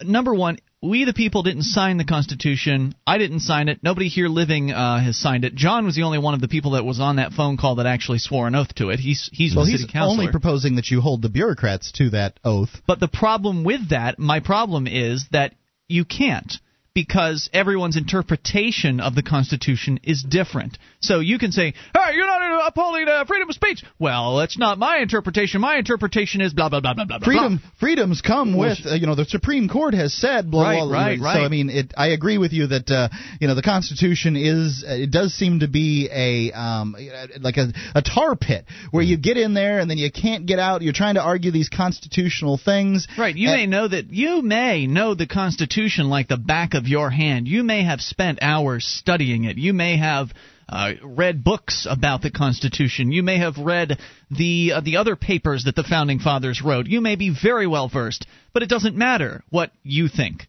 Well, I guess it matters for John because he actually is on the city council where he is, but most people are not. He's talking about most people attending these meetings, so it won't matter what you say. You can make all the claims you want about the Constitution, but as long as there's that general welfare clause and as long as there's that other clause, interstate compact, whatever, then they'll just fall back on that. And like you say with the Supreme Court. So what I would come at it from is if I was going to encourage this behavior of people going to city council meetings, and I don't think it's a bad idea, I really don't, but I'm working. And a lot of people are or busy. Or I'd absolutely be at my town selectmen meetings if I wasn't working. But that's the problem is that they're during my time slot. I advocate what the guy says. Well, what I would advocate is that people come at it from whatever they're going to say, come at it from a perspective of opposing aggression, of supporting peace. Take it down to the root issue. The Constitution isn't what I support. I support peace and non-aggression. Yeah, and aggression is really, if you think about, look at this Earth. Let's just say you were from another planet and you were hovering over the Earth, and you were monitoring the TV transmissions and everything. You would very quickly determine that the primary problem on Earth is aggression. Aggression between human beings, aggression by human beings towards their environment sometimes, but aggression is the primary problem on Earth right now, and most of the aggression comes from governments against people, although individuals can do it too. Sure. And the most damage comes from when power is concentrated and the aggression that ensues from that. So we have to get away from that, and the idea is to not concentrate power so much, to bring power back decentralized so that you have less aggression. Right. It's an institutionalized aggression is what it is. And that's why governments in the 20th century alone were guilty of murdering millions upon millions. Over 150 million of people. Well, aggression is bad, but government aggression is a different classification of it because you really can't do anything about it. It's an otherworldly level of aggression. Well, what you can do in this case is go to those city council meetings, and whenever you get a chance if they have an open session or whatever, it depends. It's different in every political designation. Like out in California, for instance, they give anybody that lines up 3 minutes to talk about whatever the hell they want to, pretty much. Here in New Hampshire, at least here in Keene, there's very rarely an opportunity for the public to speak. Yeah, they don't want the public. They don't want to hear from the public at all. At a city council meeting, but they have these things that they call committee meetings. So what they do is they break out the city councilors.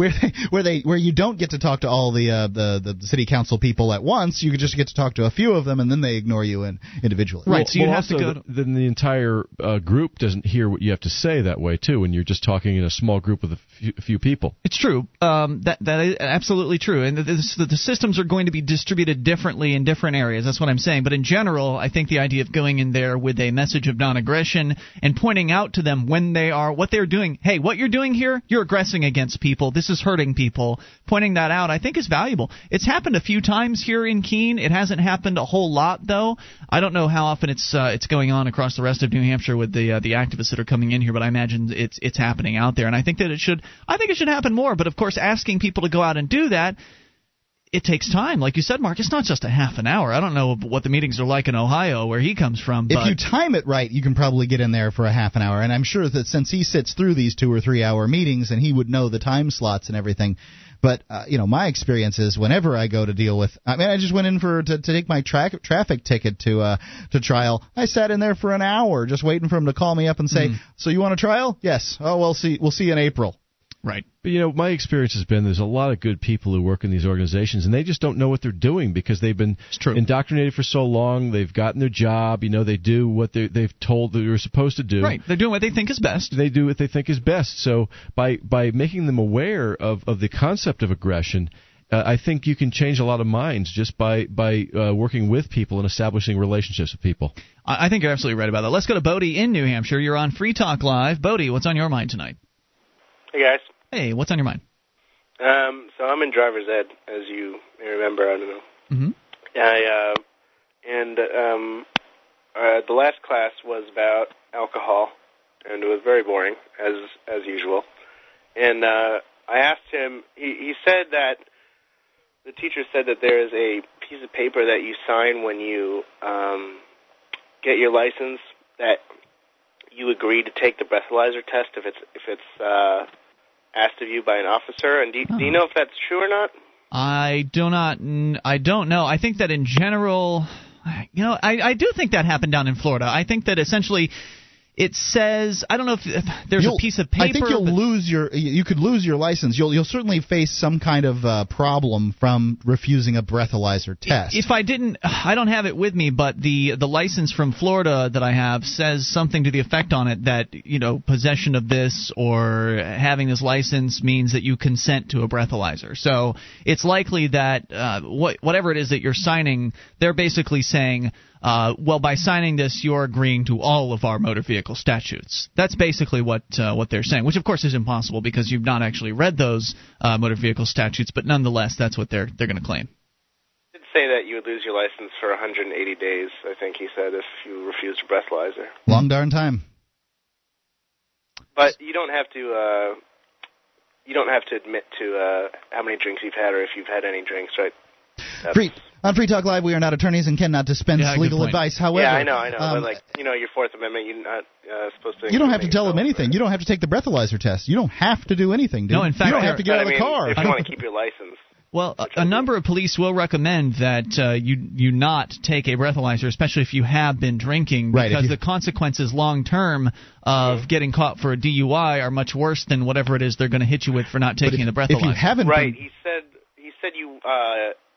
They'll take you to jail, and if you lose your license if you refuse a breathalyzer. But if you do get convicted, then you also get the jail time on top of that. They'll take you to. They might take you in and attempt to continue to intimidate you into taking the breathalyzer. But it's my understanding that in most places you still don't absolutely have to. Though they're changing that in some places where they'll be able to draw blood from you at some point. So. I don't think that's happening in New Hampshire yet, but I know it's been proposed in other places around the country. So there's no one-size-fits-all answer to this. I thank you, Bodie, for Bodie for the call. Hour number 3 is coming up. You can bring up what you want. Take control of the airwaves. 800-259-9231. This is Free Talk Live. How long can you hold your breath? Not long. After air, water is the most critical factor for life. There are dozens of toxic substances in tap water, even pharmaceutical drugs that city processing can't remove. Sadly, most bottled water isn't much better. The chemicals in the bottles themselves are a serious health concern and a huge environmental problem. Filtering your own drinking water is the logical answer. You'll have a much better quality of water and save a bunch of money, too. Aquasana filters are thorough and more affordable per gallon than even pitcher-type filters. Aquasana is consistently voted the best choice by Consumers Digest. The filters are easy to use and install. Call 866-NO-BOTTLE to order or link online through freetalklive.com. If you'd like a 20% discount, and who wouldn't, when ordering online, use the discount code FTL. Again, that's FTL. Or call toll-free 866-NO-BOTTLE and tell them we sent you to get a great discount on all Aquasana products. Drink smart. 1-866-NO-BOTTLE. This is Free Talk Live. We are launching into the third hour of the program. You can bring up what you want. Just dial in toll-free at 800-259-9231. That's the SACL CAI toll-free line tonight. It's Ian with you. And Wayne. And Mark. You can join us on our website at freetalklive.com. We give you the features on the site free, so enjoy those on us. Again, freetalklive.com. Those other talk show hosts, they want to charge you for their sites. Ours is free at freetalklive.com. To the phones and the fun, it's Lombardi in Canada. Lombardi, you're on Free Talk Live with Ian, Wayne, and Mark. Hey, what's on your mind? I had a question about property. Yes, sir. If my neighbor grows 50 pounds of potatoes and I ask him if I can trade some of my labor for it, is it mine if he gives it to me? Yes. I would think so. Did you have more? Okay, that was that. 800-259-9231. That's the SACL CAI toll-free line. You know, last hour we talked about the idea of a jury duty. One of the callers had suggested that he believed he was being pursued by the sheriff's department because he had not shown up or called in or anything on a jury summons that he had received. And they take that jury duty stuff pretty seriously. In fact, here's a story to back up my claim. MercedSunStar.com reporting on it's happened again. Now, this is, I believe, a different location and story from what we've told you in the past. I don't remember how long ago it was, but we did a story that was kind of similar to this one. And just figured I'd bring it up again because they could snatch you off the streets and put you in a jury. Did you know that? Well, the story again, Merced Sun-Star, Laura Skelton thought she was going to the post office to pick up her mail, but instead found herself at Mariposa County Superior Court. She was in good company. 49 other Mariposians also made the mistake of checking their mail that Wednesday afternoon. Well, you know what? You could stop that in its tracks pretty quickly by telling them that you believe in a fully informed jury. You could do that, but then again, people that believe in fully informed juries actually want to be on jury duty. They want to get on a jury, so they have the opportunity to use jury nullification should it be appropriate in that particular case. Tell them you have to go feed the meter. I don't know if they're going to care about that. These are, sure they are. Cops. I got to go feed the meter. They're going to get a ticket. They don't care. They want you to get the ticket. And by the way, jury nullification, FIJA.org, you can learn more about it. It is essentially the hidden secret of jury duty, or being on a jury, and that is that you can vote to your conscience. You can vote how you feel about the law. You can vote not guilty based on your feelings about the law, not about the facts in the case. So if you're facing a case where the facts make it pretty clear that so-and-so had 20 pounds of coke on them in their car, if you don't believe the drug war is valid and you think the drug laws are bad, then you could just say not guilty, and you could base it on your feelings and your thoughts about the law itself. So anyway, continue the story here. 49 other Mariposians also made that same mistake. Now they're candidates to decide the fate of a man charged with killing a 60-year-old man in a nearby area back in 2008. Presiding Judge Dana Walton said that hundreds of jury summons were mailed out, but when only one-third of the people failed to show up, he had to call in reinforcements. So one-third failed or one-third showed up? Correct. One-third failed to show up. Calling on a seldom-used civil code procedure, Walton sent court bailiffs out to the busiest part of town, the Mariposa Post Office, to gather up new blood for the jury pool. We certainly didn't want to do this, but defendants have the right to have a trial before a jury of their peers, said Walton. It's unfortunate for those who got caught up in it, but I'm sorry, it is a duty. What is a duty? What's the definition of a duty? I can't say on the air. Something you got to do. Yeah, it's something you have an obligation to do, right? Something Sounds right. that presumably you have signed on board to get on board with and take that responsibility of performing that particular task. And there are people who want to do it. But what about those who don't? Well, exactly. It's a duty for everyone, Wayne. Everyone who's in the society apparently has a duty to serve on a jury. Right. Some people decided it was a good idea that we do the judicial system in this manner, and some people decided that it was a good idea that everybody participate, and those people obligated the people that didn't decide that who may not want to participate in a jury. And I can tell you that in the past, I've decided I didn't want to. I was the sole breadwinner in my household, which means that I was a single guy, and I made money because I went to work. Right. This is true for this was true for radio sales. This is true for many careers. You don't make squat servers, in jury duty, all that's kinds for of stuff. sure. Right. So going was a hardship for me. Now I didn't realize that I could probably call up and get out by saying, "Look, it's a hardship for me." I just ducked the jury summons. In this case, bailiffs were sent to a nearby street, the home of the post office and Pioneer Market, where Walton thought they'd be sure to get a true random sample of the community. Post office employees said that bailiffs... I'm glad I have a UPS store mailbox. Post office employees said that the bailiffs waited in the parking lot and told customers to report to jury duty immediately or go to jail. And that didn't sit well with Skelton, nor did it please her bosses at the small manufacturing company just outside of town. See, your things that are important in your life don't matter. No inglés. When the government needs your labor, they'll just take it whenever they want it. It doesn't matter if you had an important business appointment to get to. It doesn't matter if you've got kids at home to feed. It doesn't matter. No, you need to show up here or you're going to jail. The rest also didn't rest well with her. That we have things to do every day, and she's the only person who can do it, said the company's owner, who asked not to be identified. Other potential jurors had children in school and didn't have time to make arrangements, said Skelton. She went to the post office at 12:30, was cornered by the bailiffs, who told her to report to the courthouse by 1 p.m. She said she understood the need to locate additional jurors, but was irritated at the process. She said other potential jurors included a man with a baby and an elderly woman who had trouble hearing. They didn't use discretion. Where? Who? Eh? What? That's how you get out of it. You just keep on. What? Yeah. What? They didn't use discretion on the people they summoned, and they should have, she said. Finding a jury pool up here isn't easy because everybody knows everybody, but to take people off the street is kind of ridiculous. And, of course, I completely agree. The court case, which Walton said could last between 2 and 3 weeks, is the trial of a man who's accused of killing a 60-year-old. Walton says he's never had to resort to drafting jurors off the street in the 9 years he's been at the Mariposa courthouse. He said it's an aberration. District Attorney said he hasn't heard of Civil Code 211 being used in the 17 years that he's worked in the Merced courts. Not since the Old West, he said. I think there are legendary stories about how the Merced courts worked decades ago, but I haven't heard anything like that happening here. Population of Mariposa County is under 20,000 residents, and it's an even smaller jury pool. Long trials like McCurdy's usually mean a large number of potential jurors are unable to serve due to hardships.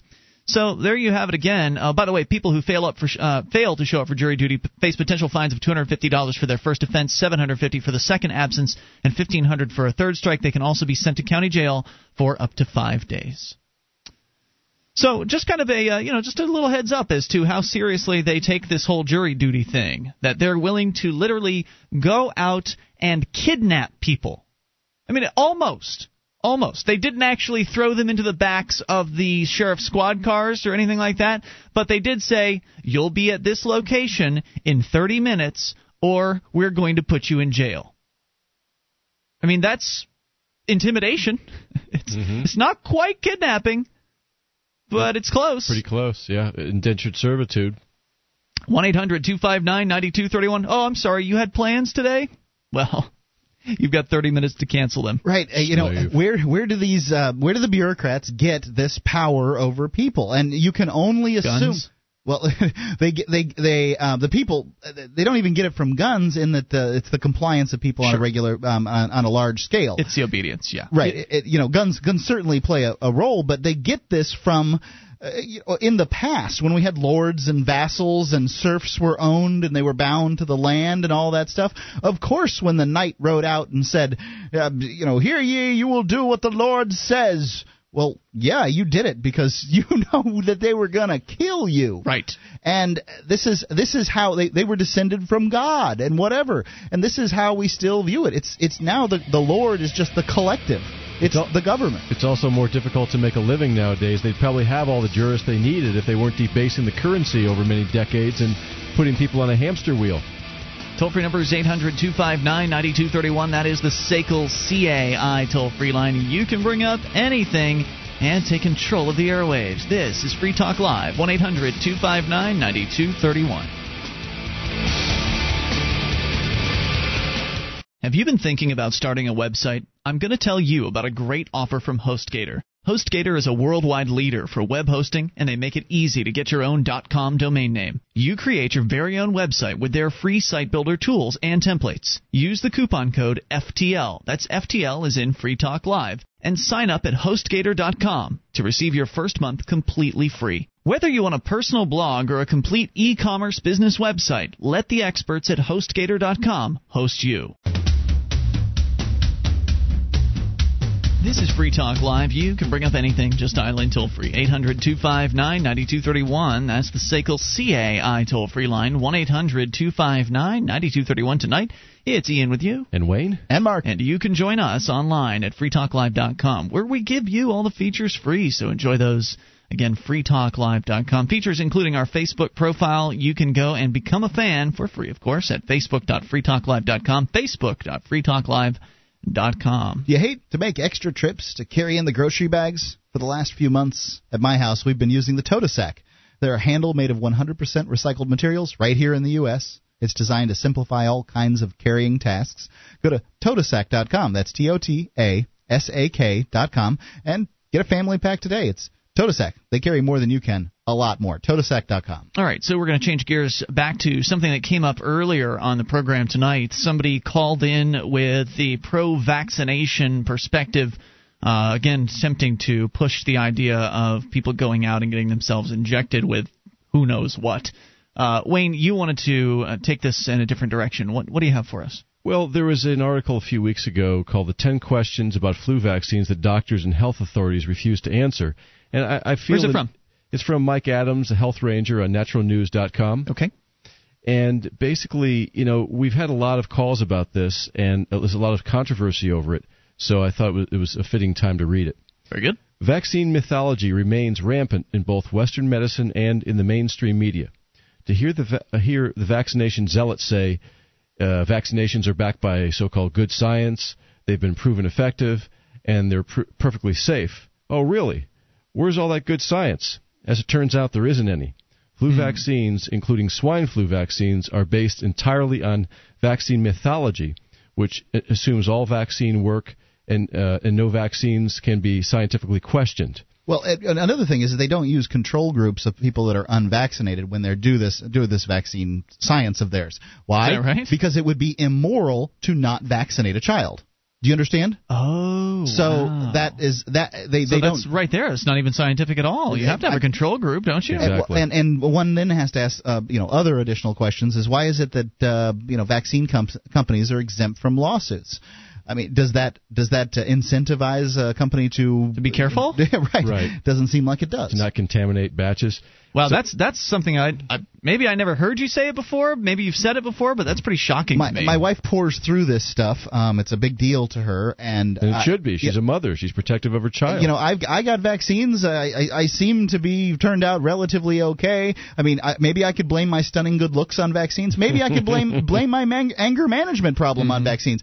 I think that one needs to do one's research, and whatever your research draws you to, that's fine. But I think that I don't know. I mean, if you want a vaccine, go get a vaccine. If I don't want a vaccine, why are you coming after me on it? Right. No one's saying we should outlaw them. We're just saying that they should be proven scientifically if everyone's expected to take them and all this peer pressure is being applied to people who don't want to take them. There is a lot of pressure. Oh, yeah, there is. Well, that's because to make a vaccine, you think that vaccines mean that you get this shot, you don't get that disease, right? That's what it seems like to me. It doesn't mean that. Right. It means you take this shot, supposedly you are now less likely to get that disease. So if more people take the shot, then people are much less likely to get it. So that's what this herd immunity thing is. So, but isn't it the case that the vaccines carry a little bit of some vaccines carry? They call it an attenuated virus, which means it's sort of a muted or a lesser version. A lesser version of it, yeah. But in some cases, it's a dead version of the virus. But I don't understand that either, because a virus isn't alive, and a virus is just a portion of a DNA strain. Now, I'm wading in a lot deeper than I should go on science here, and I know that I get scalded every time I talk about this stuff. But I don't feel as though the issues that I have for vaccines get addressed. I just get told, it's okay. Shut up. Quit asking questions. Yeah. Vaccines are okay. It's proven, Mark. It's proven. Right. But getting back to the intro to these 10 questions, he says the same thing in this article. He says, anyone who dares question the safety or effectiveness of vaccines is immediately branded a danger to public health and marginalized in the scientific community. Here are 10 questions vaccine-pushing doctors and health authorities absolutely refuse to answer. 1. Where are the randomized, double-blind, placebo-controlled studies proving flu vaccines are both safe and effective? Answer: there aren't any. Nope. Number 2. That's the point I was making. Right. Where, then, is the so-called science backing the idea that flu vaccines work at all? Answer: there is none. Other than cohort studies, there isn't any. Right, just because a doctor says he believes vaccines work isn't science. Right. You have to have these double-blind studies. You have to have the control groups. You have to have the placebo. And even with prescription drugs, doctors go to all these years of medical school, and then they end up taking the word of a drug rep. Some of the drug reps went to business school, and they show a little cleavage and give some free samples. Absolutely. And maybe a golf club, and they start prescribing this drug. So it's a similar thing with vaccines. So other than I've got a white lab coat. I must be an authority. Well, a lot of doctors go in for the right reasons, but anyway, I'll get on with this. True. Other than cohort studies, there isn't any. And cohort studies have been thoroughly debunked. Scientifically speaking, there isn't a scrap of honest evidence showing flu vaccines work at all. Number 3, how can methylmercury thimerosal, a preservative used in flu vaccines, be safe for injecting into the human body when mercury is an extremely toxic heavy metal? Answer: it isn't safe at all. Methylmercury is a poison. Along with vaccine adjuvants, it explains why so many people suffer autism and other debilitating neurological side effects after being vaccinated. Number 4, why do reports... Not to say you won't live through taking poison. Right. Some people are better equipped to withstand the poison than others, but it doesn't mean that maybe your IQ might not be as high when you grow up because you have all these heavy metals in your brain, too. You may not have any extreme symptoms, but... It's shown when people have repeated. Remember the old expression "Mad Hatters"? Sure. Yeah. You know why they call them that? Because the people who worked in hat factories, the guys who worked in hat factories were exposed to a lot of mercury. They used to use mercury to stiffen up the brims of the hats, and they became insane after a certain amount of exposure to mercury. Wow. Well, one of the things that I hear when my wife plays these anti-vaccination indoctrination things that she listens to, which I understand that I don't believe everything I hear on that side either. Right. When those people call in, I tend to cringe too. I'm just of the opinion that I don't have enough information to make an educated decision here. I see dangers on both sides, and I, as a doctor, swears to do in the Hippocratic Oath, it's my job to do no harm. So to your son, to my son, and so that's what I do. I didn't circumcise him for that reason. He's going to listen to this when he's like 16 years old and be so embarrassed. But I decided that I'm not going to do any harm to him, so I do my best to do that. And you're right to do so, to be protective. Number 4, why do reports keep surfacing of children and teens suffering debilitating neurological disorders, brain swelling, seizures, and even death following flu vaccines or HPV vaccines? Answer: because vaccines are dangerous. The vaccine industry routinely dismisses all such accounts, no matter how many are reported, as coincidence. Number 5, why don't doctors recommend vitamin D for flu protection, especially when vitamin D activates the immune system response far better than a vaccine? Because vitamin D3 is difficult to assimilate through a supplement, and therefore you have to get it in your diet. You should get it in your diet, and it's difficult to get D3 in your diet, especially if you're one of these natural people and you don't get milk that isn't ultra-pasteurized, ultra-homogenized. It can't be patented either. There's 5 more coming up in moments here. 800-259-9231. Bring up anything. It's Free Talk Live. Give me liberty or give me death. Patrick Henry uttered those words in 1775. He died just 24 years later. You can avoid his fate by subscribing to Liberty, the National Journal of Libertarian Opinion, News, Investigation, and Intellectual Exploration. Liberty isn't just current events. In every issue, you can expect to see reflections, reviews, and reporting that challenge the individual mind. Get Liberty now with a free trial issue at libertyunbound.com and avoid an untimely meeting with the Grim Reaper.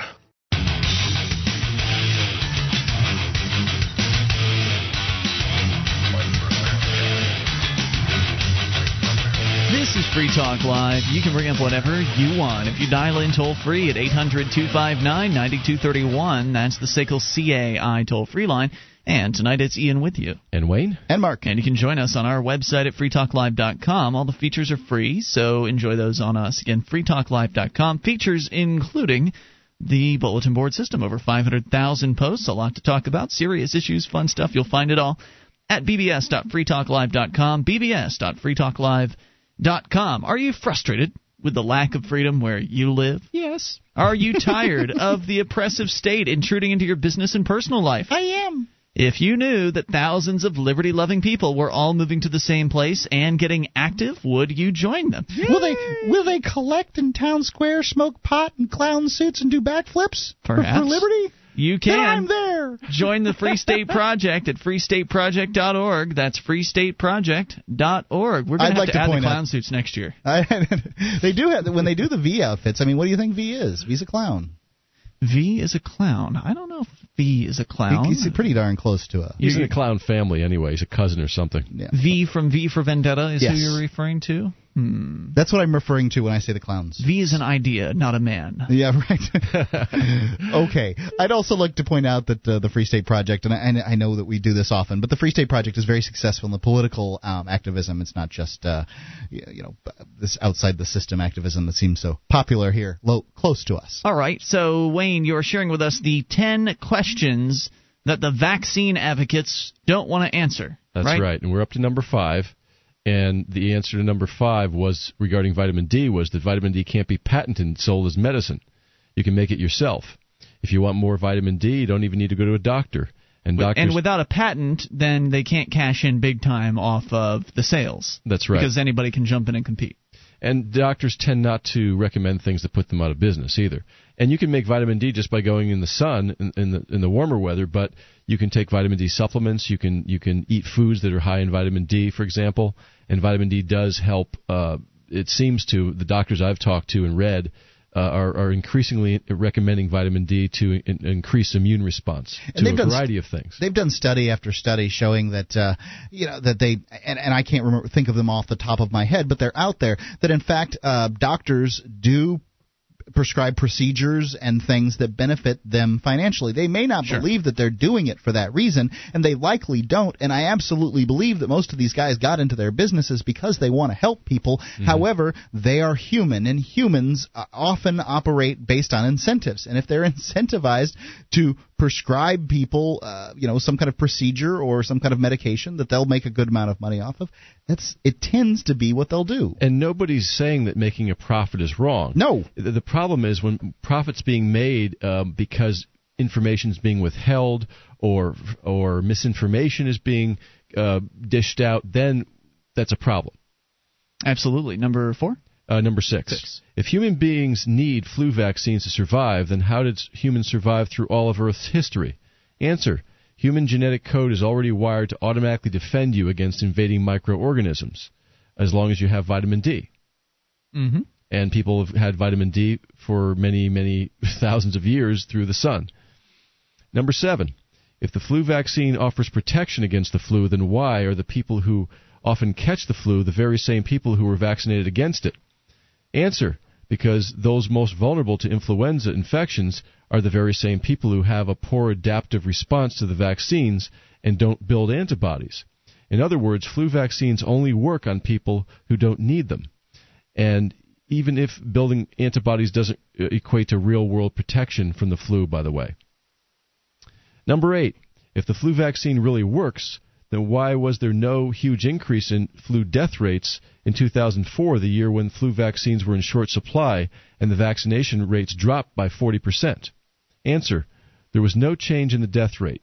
you could drop vaccination rates to 0% and you'd still see no change in the number of people dying from the flu. Well, couldn't they say that because people were vaccinated the year before that they were still protected, or these things are only intended to be a short-term solution?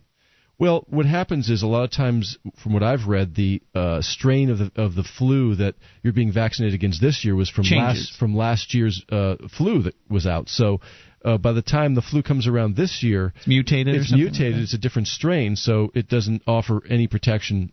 Really, allegedly, if it ever did offer a protection. If it ever did, right. You know, I'm kind of curious when you're talking about that flu vaccine in 2004 didn't get delivered or whatever it was. I mean, it would seem like even the placebo effect would cause flu deaths to increase. I mean, placebos are relatively effective. They work for a certain percentage of the population. It's usually not a tremendous percentage, but you would have think that would have been effective. Well, the mind's a very powerful thing. You know, but I could do the same thing without getting a vaccine. I could just say, I'm not getting sick this year. Or if I can feel sometimes, have you ever felt you're starting to come down with something and you think, oh, geez, I'm fighting something. I might be getting sick. No way. I'm not getting sick right now. I can't get sick right now. And you don't. Well, I usually I'm one of these. I've always believed in echinacea. I've believed in echinacea for 10 years or something like that. So if I get some kind of illness, then I run out and I get this blend of echinacea, elderberries, and all this other stuff that it's by Buried Treasure, which I find somewhat prurient, just the name. But this mix thing that I really like. It's for colds and flus. Mm-hmm. And you believe that it works for you? Yes. Okay. Oh, I've got things that I take with me when I travel because I can't afford to get sick if I'm traveling on business. But Mark, I'm a little confused about what you were saying about the placebo effect. The statement was that the flu vaccine didn't really hit the market effectively in 2004. Right. That there was no concomitant increase in deaths. What was the point you were making about the placebo effect? Because people weren't being given placebos. Well, no, they were being given a vaccine shot, and if let's say the vaccine is ineffective, which is what that claim is there, if it's ineffective, then it's basically a placebo. So there should be some effect on the numbers one way or the other, just by the fact that more people get the shot than fewer. And so I just don't understand.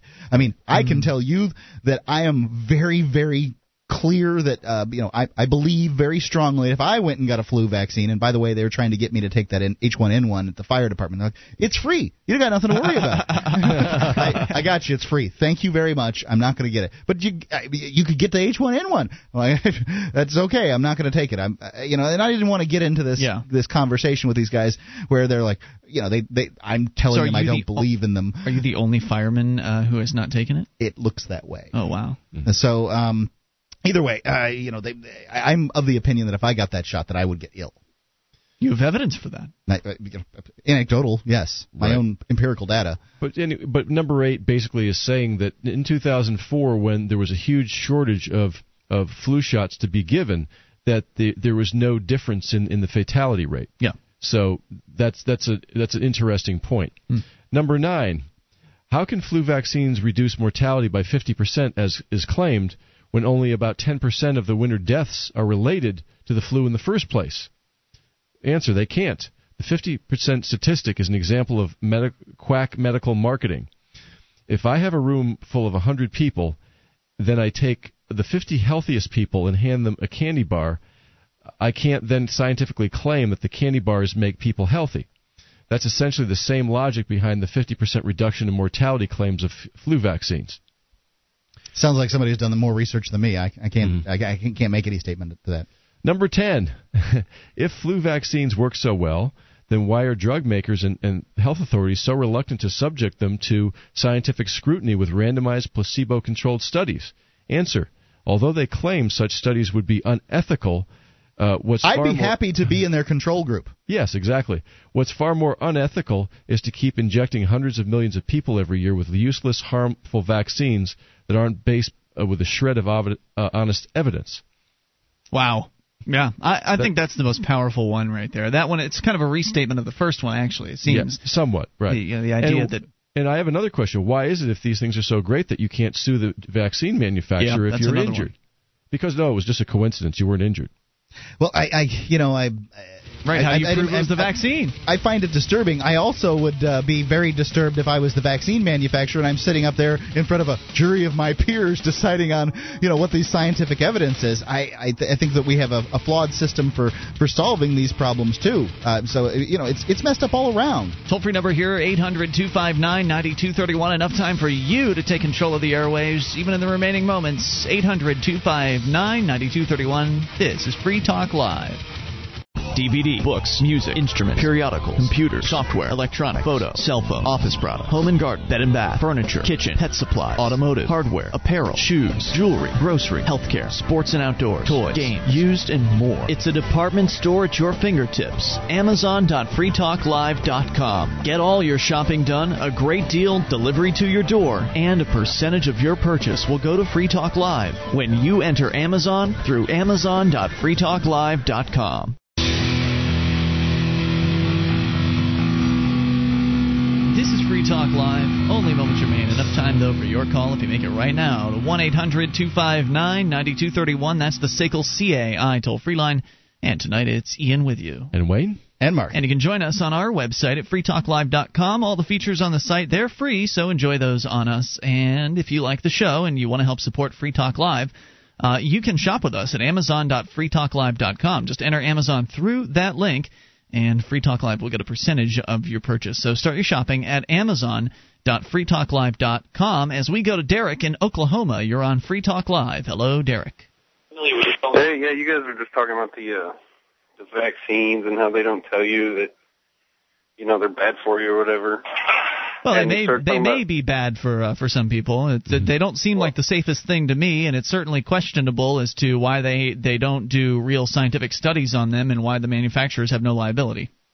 Yeah, and then he said something about how vitamin D can actually help your body fight off what these vaccines are supposed to fight off or whatever. It's very effective. Very, and vitamin C doesn't hurt either, from what I've been told. Yeah, and I just saw something that you can actually get vitamin D from just going outside in the sun. That's right. It's free.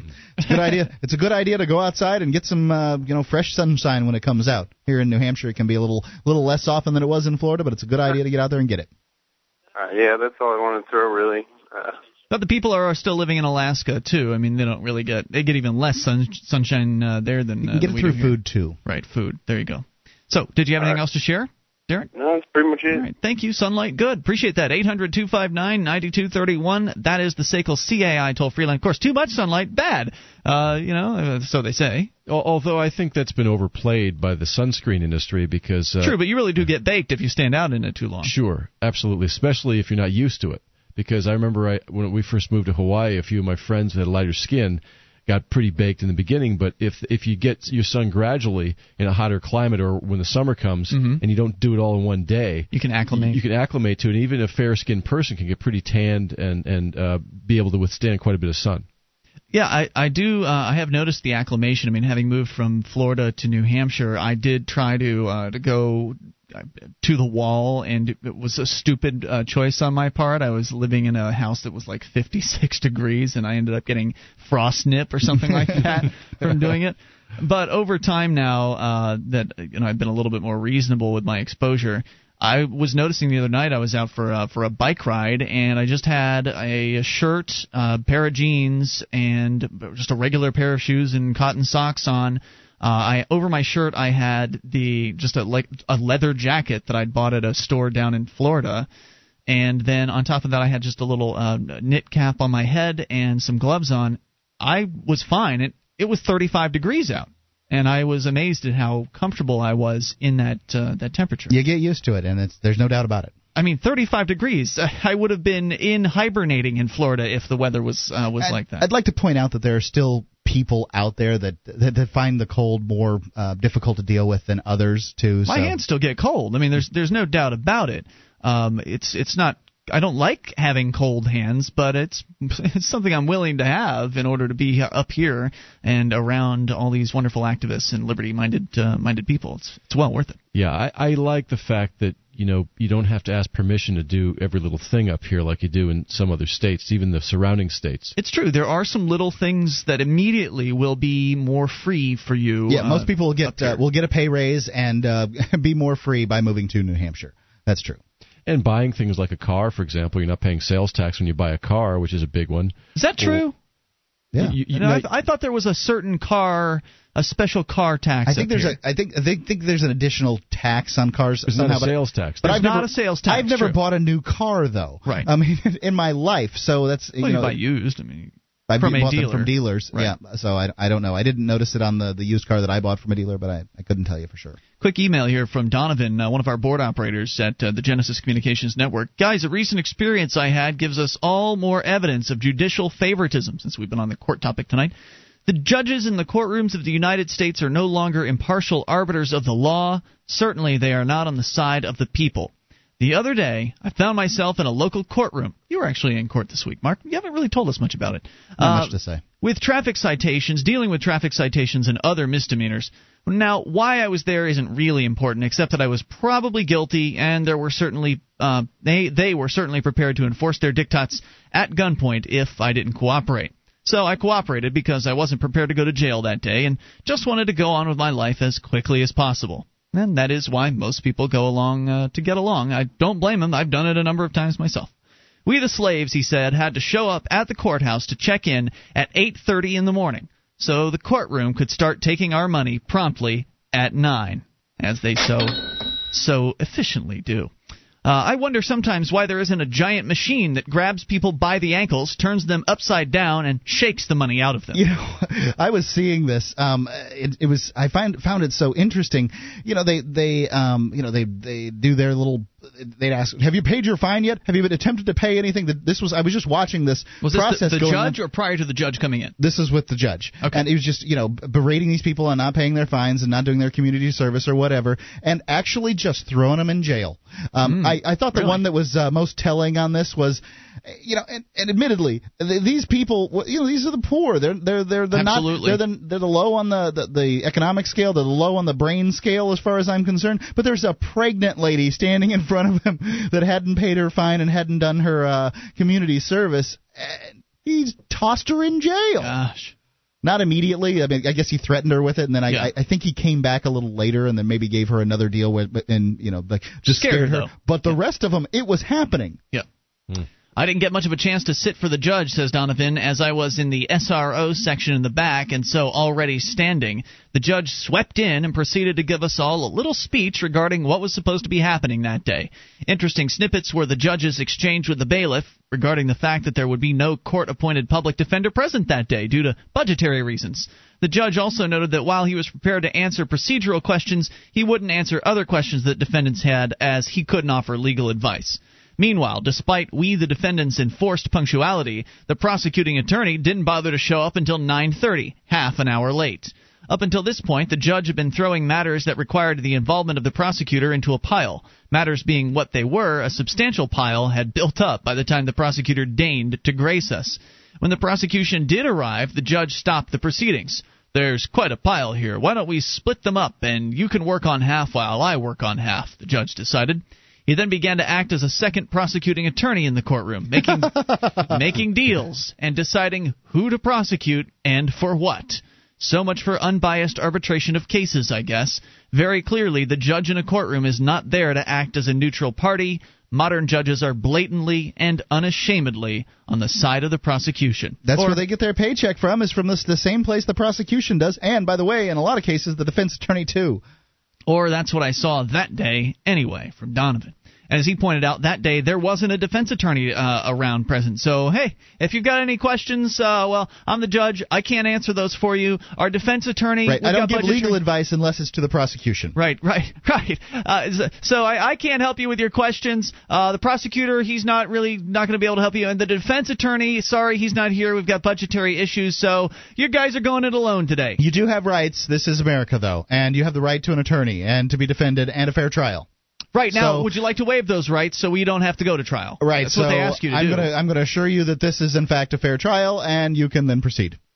I've seen the judge that you're talking about here in Keene, New Hampshire, have people waive their rights, for whatever the perceived benefit is. I mean, there's usually some sort of carrot that they're hanging out to get people to just basically not go along with what they could possibly have. They could have a trial. They could have some level of procedure and rights and all of that, but they want it to go away, so they'll just take the plea deal, most of them. I mean, when you sit there in the courtroom, if you've never done this before, you really should go into an arraignment on a Monday or Tuesday morning, or whenever it is that they hold them in your town, and arrive nice and early.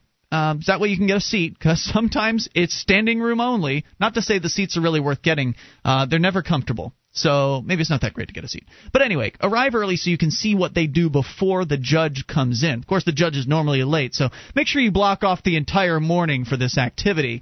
But go in and watch what happens as these people are literally just robbed. They just have their money extracted from them over what is mostly completely nonviolent, peaceful so-called offenses. It's very rare. Sure, occasionally there's going to be somebody comes in for domestic violence or something like that, or stalking. But a lot of times that domestic violence is a mess too, because in many places they have a law that the police officer, if called for a domestic violence case, has to take somebody to jail. That's true. And usually that person has a Y chromosome. So it's interesting to watch it, because if you've never been there, you don't really realize the significant percentage of people that are just being shaken down. That's really all it is. Unfortunately. All right, it's been Ian with you. And Wayne. And Mark. We will return tomorrow night. You can join us online in the meantime at freetalklive.com.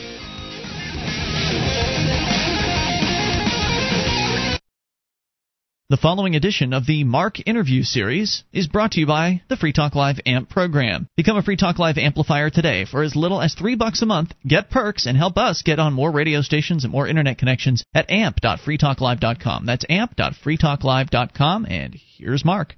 The Edgington Post Interview Series continues, and today I'm with Greg Lukianoff from The Fire. Greg, rather than me trying to explain what fire is, why don't you explain what fire is? Because I could give it a shot, but I probably won't do as good a job as you. Well, I hope not. I've been doing this for years. Fire is the Foundation for Individual Rights in Education, and we were founded actually 10 years ago. We're celebrating our 10-year anniversary this year. And we were founded by a liberal-leaning libertarian and a conservative-leaning libertarian to fight repressive and political correctness and impositions against freedom of speech on college campuses. As some listeners may know and some may not, there's an awful lot of work in that field, and sadly it seems to be a growth field. Yeah, it seems like they're really making a space for you to get to work there. It seems like there's more problems with liberty, not fewer, on college campuses. It's amazing, and because we are also fully aware that as we've grown, we've gotten better at uncovering these things. So definitely, we're lifting up more and more rocks, and more people know that we exist. So maybe it was just this bad, since like the mid '80s or something like that, and just nobody knew. But there are days where you have to have a sense of humor, or else you'll go crazy dealing with this kind of stuff. When you see the impositions that a lot of times campus administrators, bureaucrats place on students, the things that people can get in trouble for.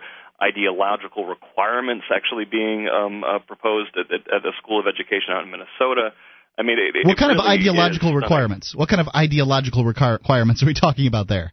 Well, this is a big debate at the University of Minnesota going on right now. What they asked for recommendations on how to reform the entire teacher education program, and teachers came back with a proposal that I can't even detail all of it, but for example, some of the beliefs that you're supposed to have is reject the myth of meritocracy in the U.S. and literally reject the myth of the quote-unquote, and they have in quotes, American dream, and that basically the ideas of anybody who will be a good teacher have to fit this narrow point of view. Now, if someone was actually just saying that, interestingly enough, if that was someone's opinion, Fire would be defending the right to have that opinion. But the amazing thing that I see over and over again is that this line between telling people what they can't say and telling people what they must say is completely falling apart. The teachers at schools of education, for example, at Teachers College at Columbia, we've been fighting them for years because they have these very explicit sort of ideological. They evaluate you on your commitment to quote unquote social justice, and this is part of the required. We had to write them and explain how exactly do you define social justice in a way that doesn't mean you're going to fail or pass people based on their politics or their moral philosophy. And that's one of the things that is so terrifying is watching these things change from being about how good of a teacher you are to what specifically you believe. And people call this show Free Talk Live is a show that tends to aim, at least on the internet, maybe it's because the internet aims towards a younger male audience. And so we get a lot of people that are calling in and asking, what should I do with my life? And, so many of the careers that were open to me, just because I didn't really think of things in the same way that I do now, are closed. There's no way we're going to recommend people go into, being a teacher or a lawyer or a cop or a military guy, any of these things. So it makes it very difficult. What's a good libertarian to get into, Greg? It really is, and I wish I had a better answer. These are the ideological components that we see. Just flat out violations of freedom of speech. Yeah. Speech codes have been overturned consistently for 20 years in courts. Basically, as soon as the first speech code came into existence at the University of Michigan, it was overturned by a court in Dovey, Michigan in 1989. It's never even been a close call. Meanwhile, though, when we have a constitutional lawyer who her full-time job is to evaluate codes, I think at our next report that's coming out, I think we evaluated around 370 schools. We evaluated 71% of them as having red light, in other words, laughably unconstitutional codes. Jeez. And believe it or not, that's an improvement from when we started doing this a couple of years ago when it was 79%. Yeah. So the people and laughably unconstitutional. So the people that claim that the socialists have taken over our higher learning institutions are absolutely right. I have no idea what to call them. It's one of those things where I try to avoid terms that mean different things to different people. Uh-huh. So we do know they're bureaucrats, yes, and we do know that they're bullies. Okay, and that's surely bad enough. Yeah, bad enough. That's for sure. So, but just to give you some examples, Mark, like I mean it drives me nuts. I actually am coming out with an article in Reason Magazine in a couple weeks where I'm talking about, and I make this comparison. I talk about the water buffalo incident back in 1993 at the University of Pennsylvania. You're going to have to tell me about it. This was an incident where a black sorority was doing a quote-unquote serenade, which is a sorority thing where they sing loudly, at 3 o'clock in the morning in the dormitories. Okay. A student yells out his window, "Go home, you water buffaloes," a completely nonsensical statement. And he's brought up on charges of racial harassment with the possibility of being expelled. Because he called them water buffaloes. Because he called them water buffaloes. Meanwhile, people are looking through the dictionary to try to figure out how when water buffalo became an epithet. Yeah. Well, I mean, I can see.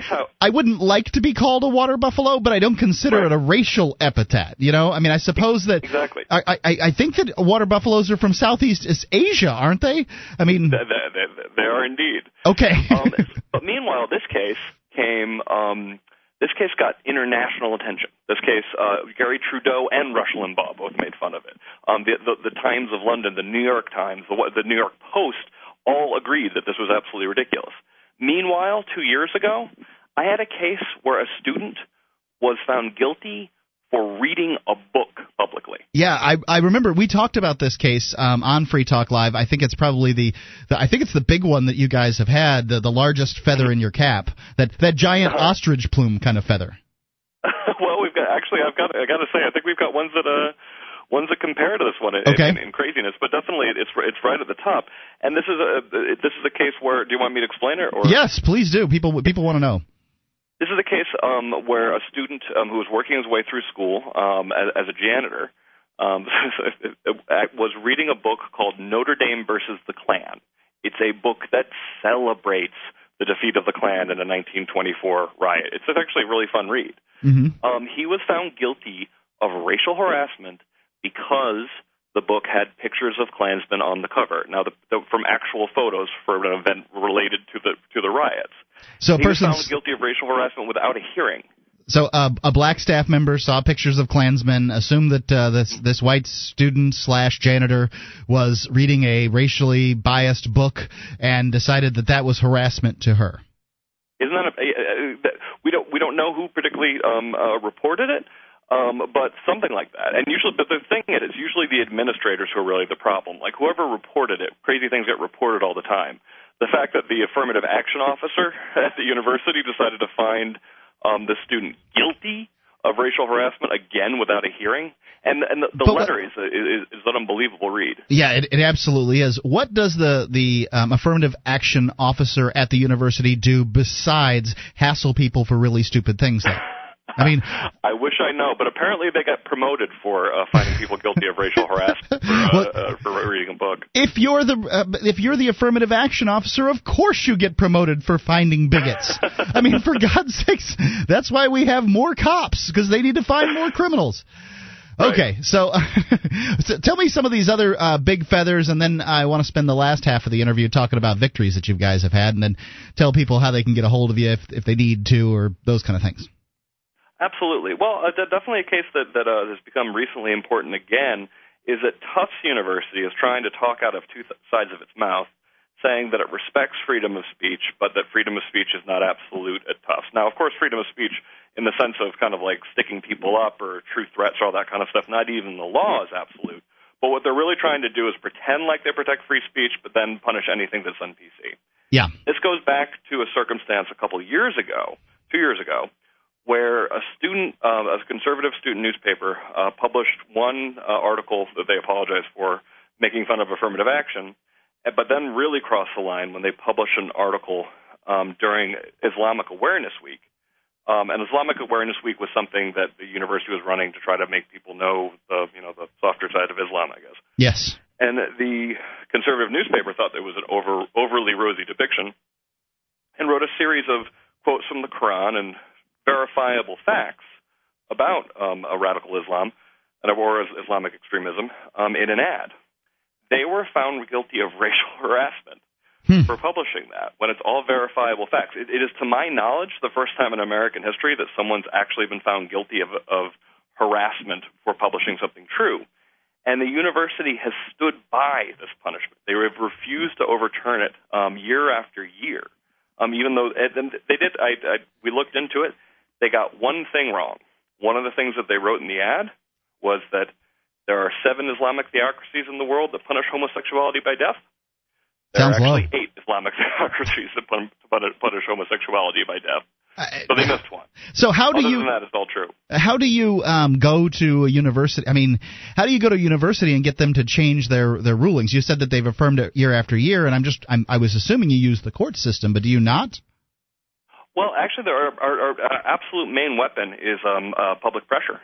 It's actually, in a lot of ways, much more effective than the courts, because when universities do things this ridiculous, they get correctly lambasted in the court of public opinion. They get donors and alumni writing in, and they also know that they'll lose if it comes down to a court case.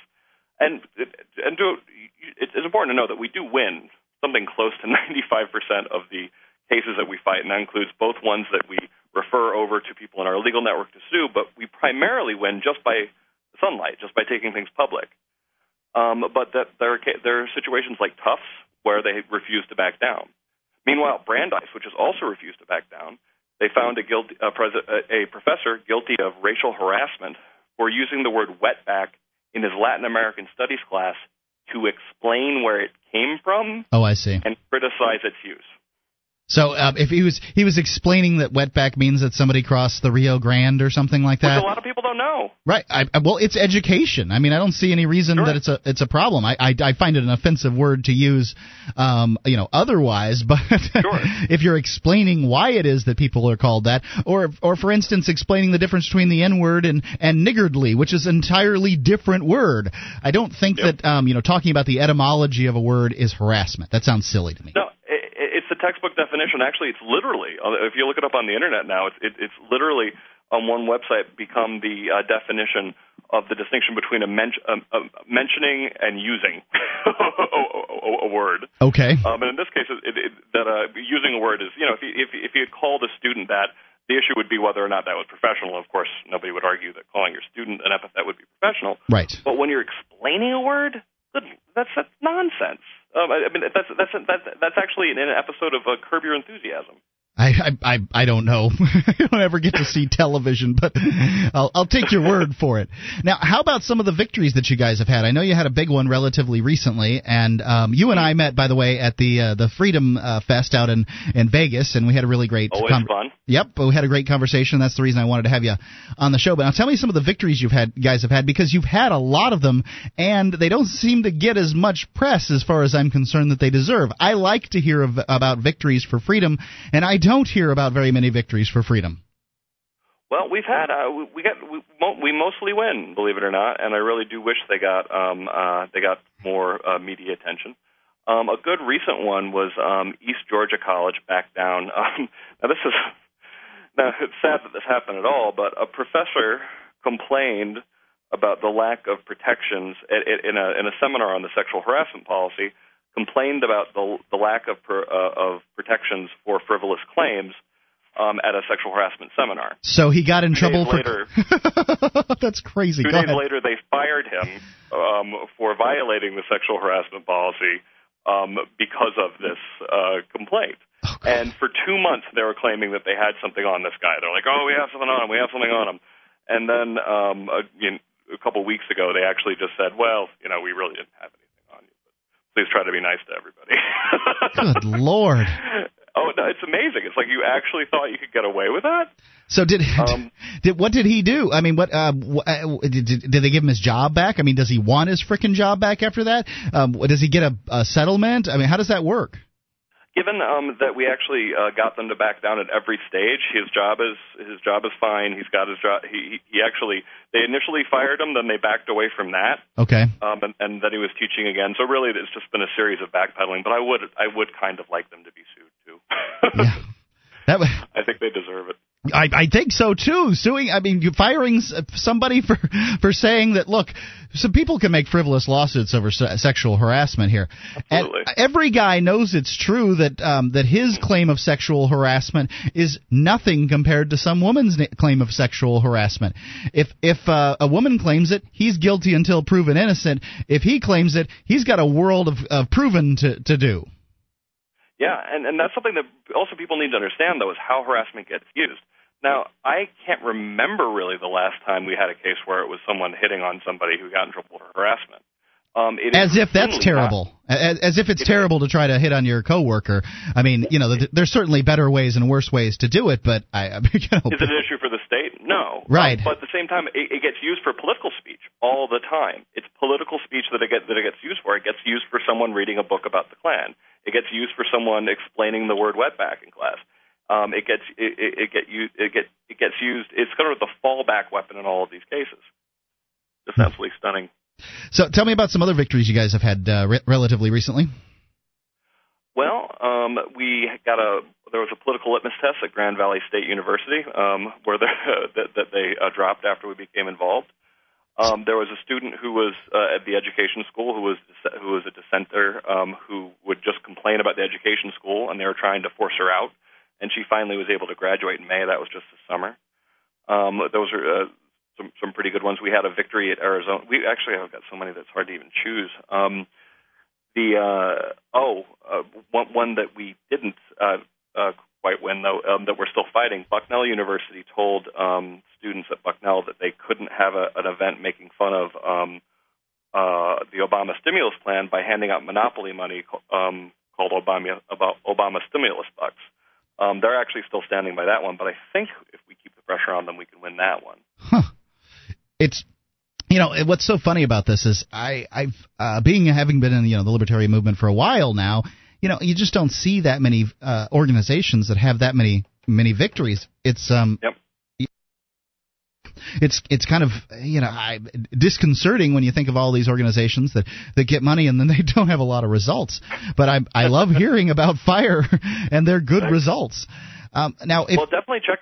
Oh, sorry. I was just going to say, if people want to get a hold of you? Either they're having harassment troubles, or for some reason they're interested in freedom around education. How do they do that? What kind of people in particular are you looking for? That kind of thing. Well, check out thefire.org. We have a tremendous number of resources. We can talk about.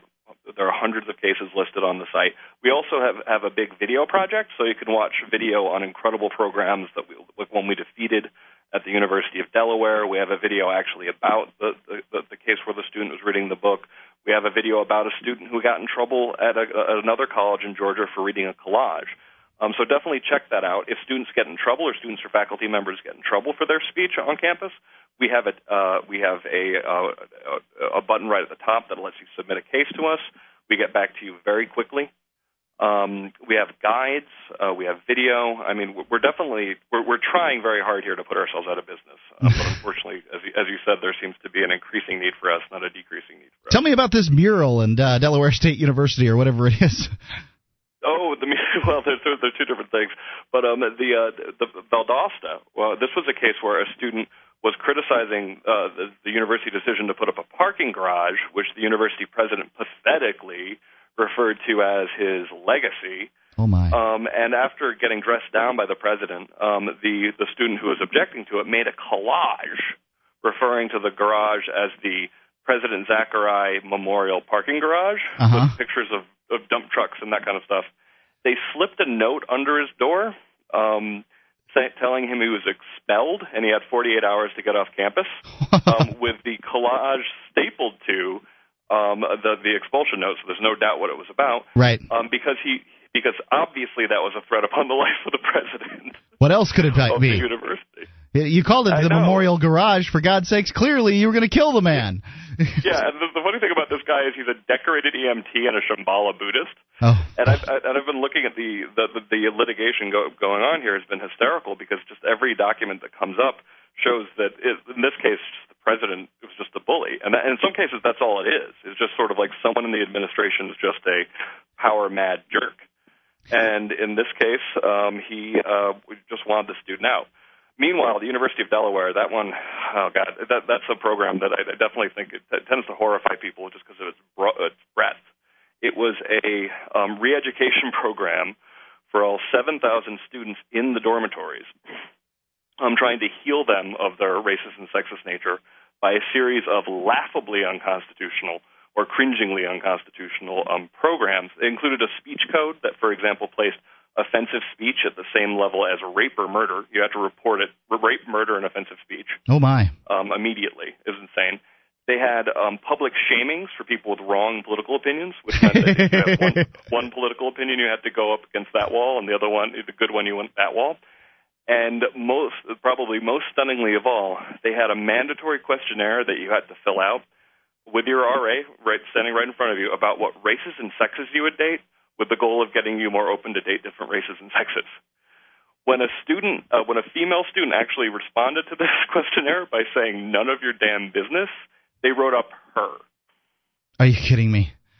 I'm totally serious. I am totally serious. So crazy.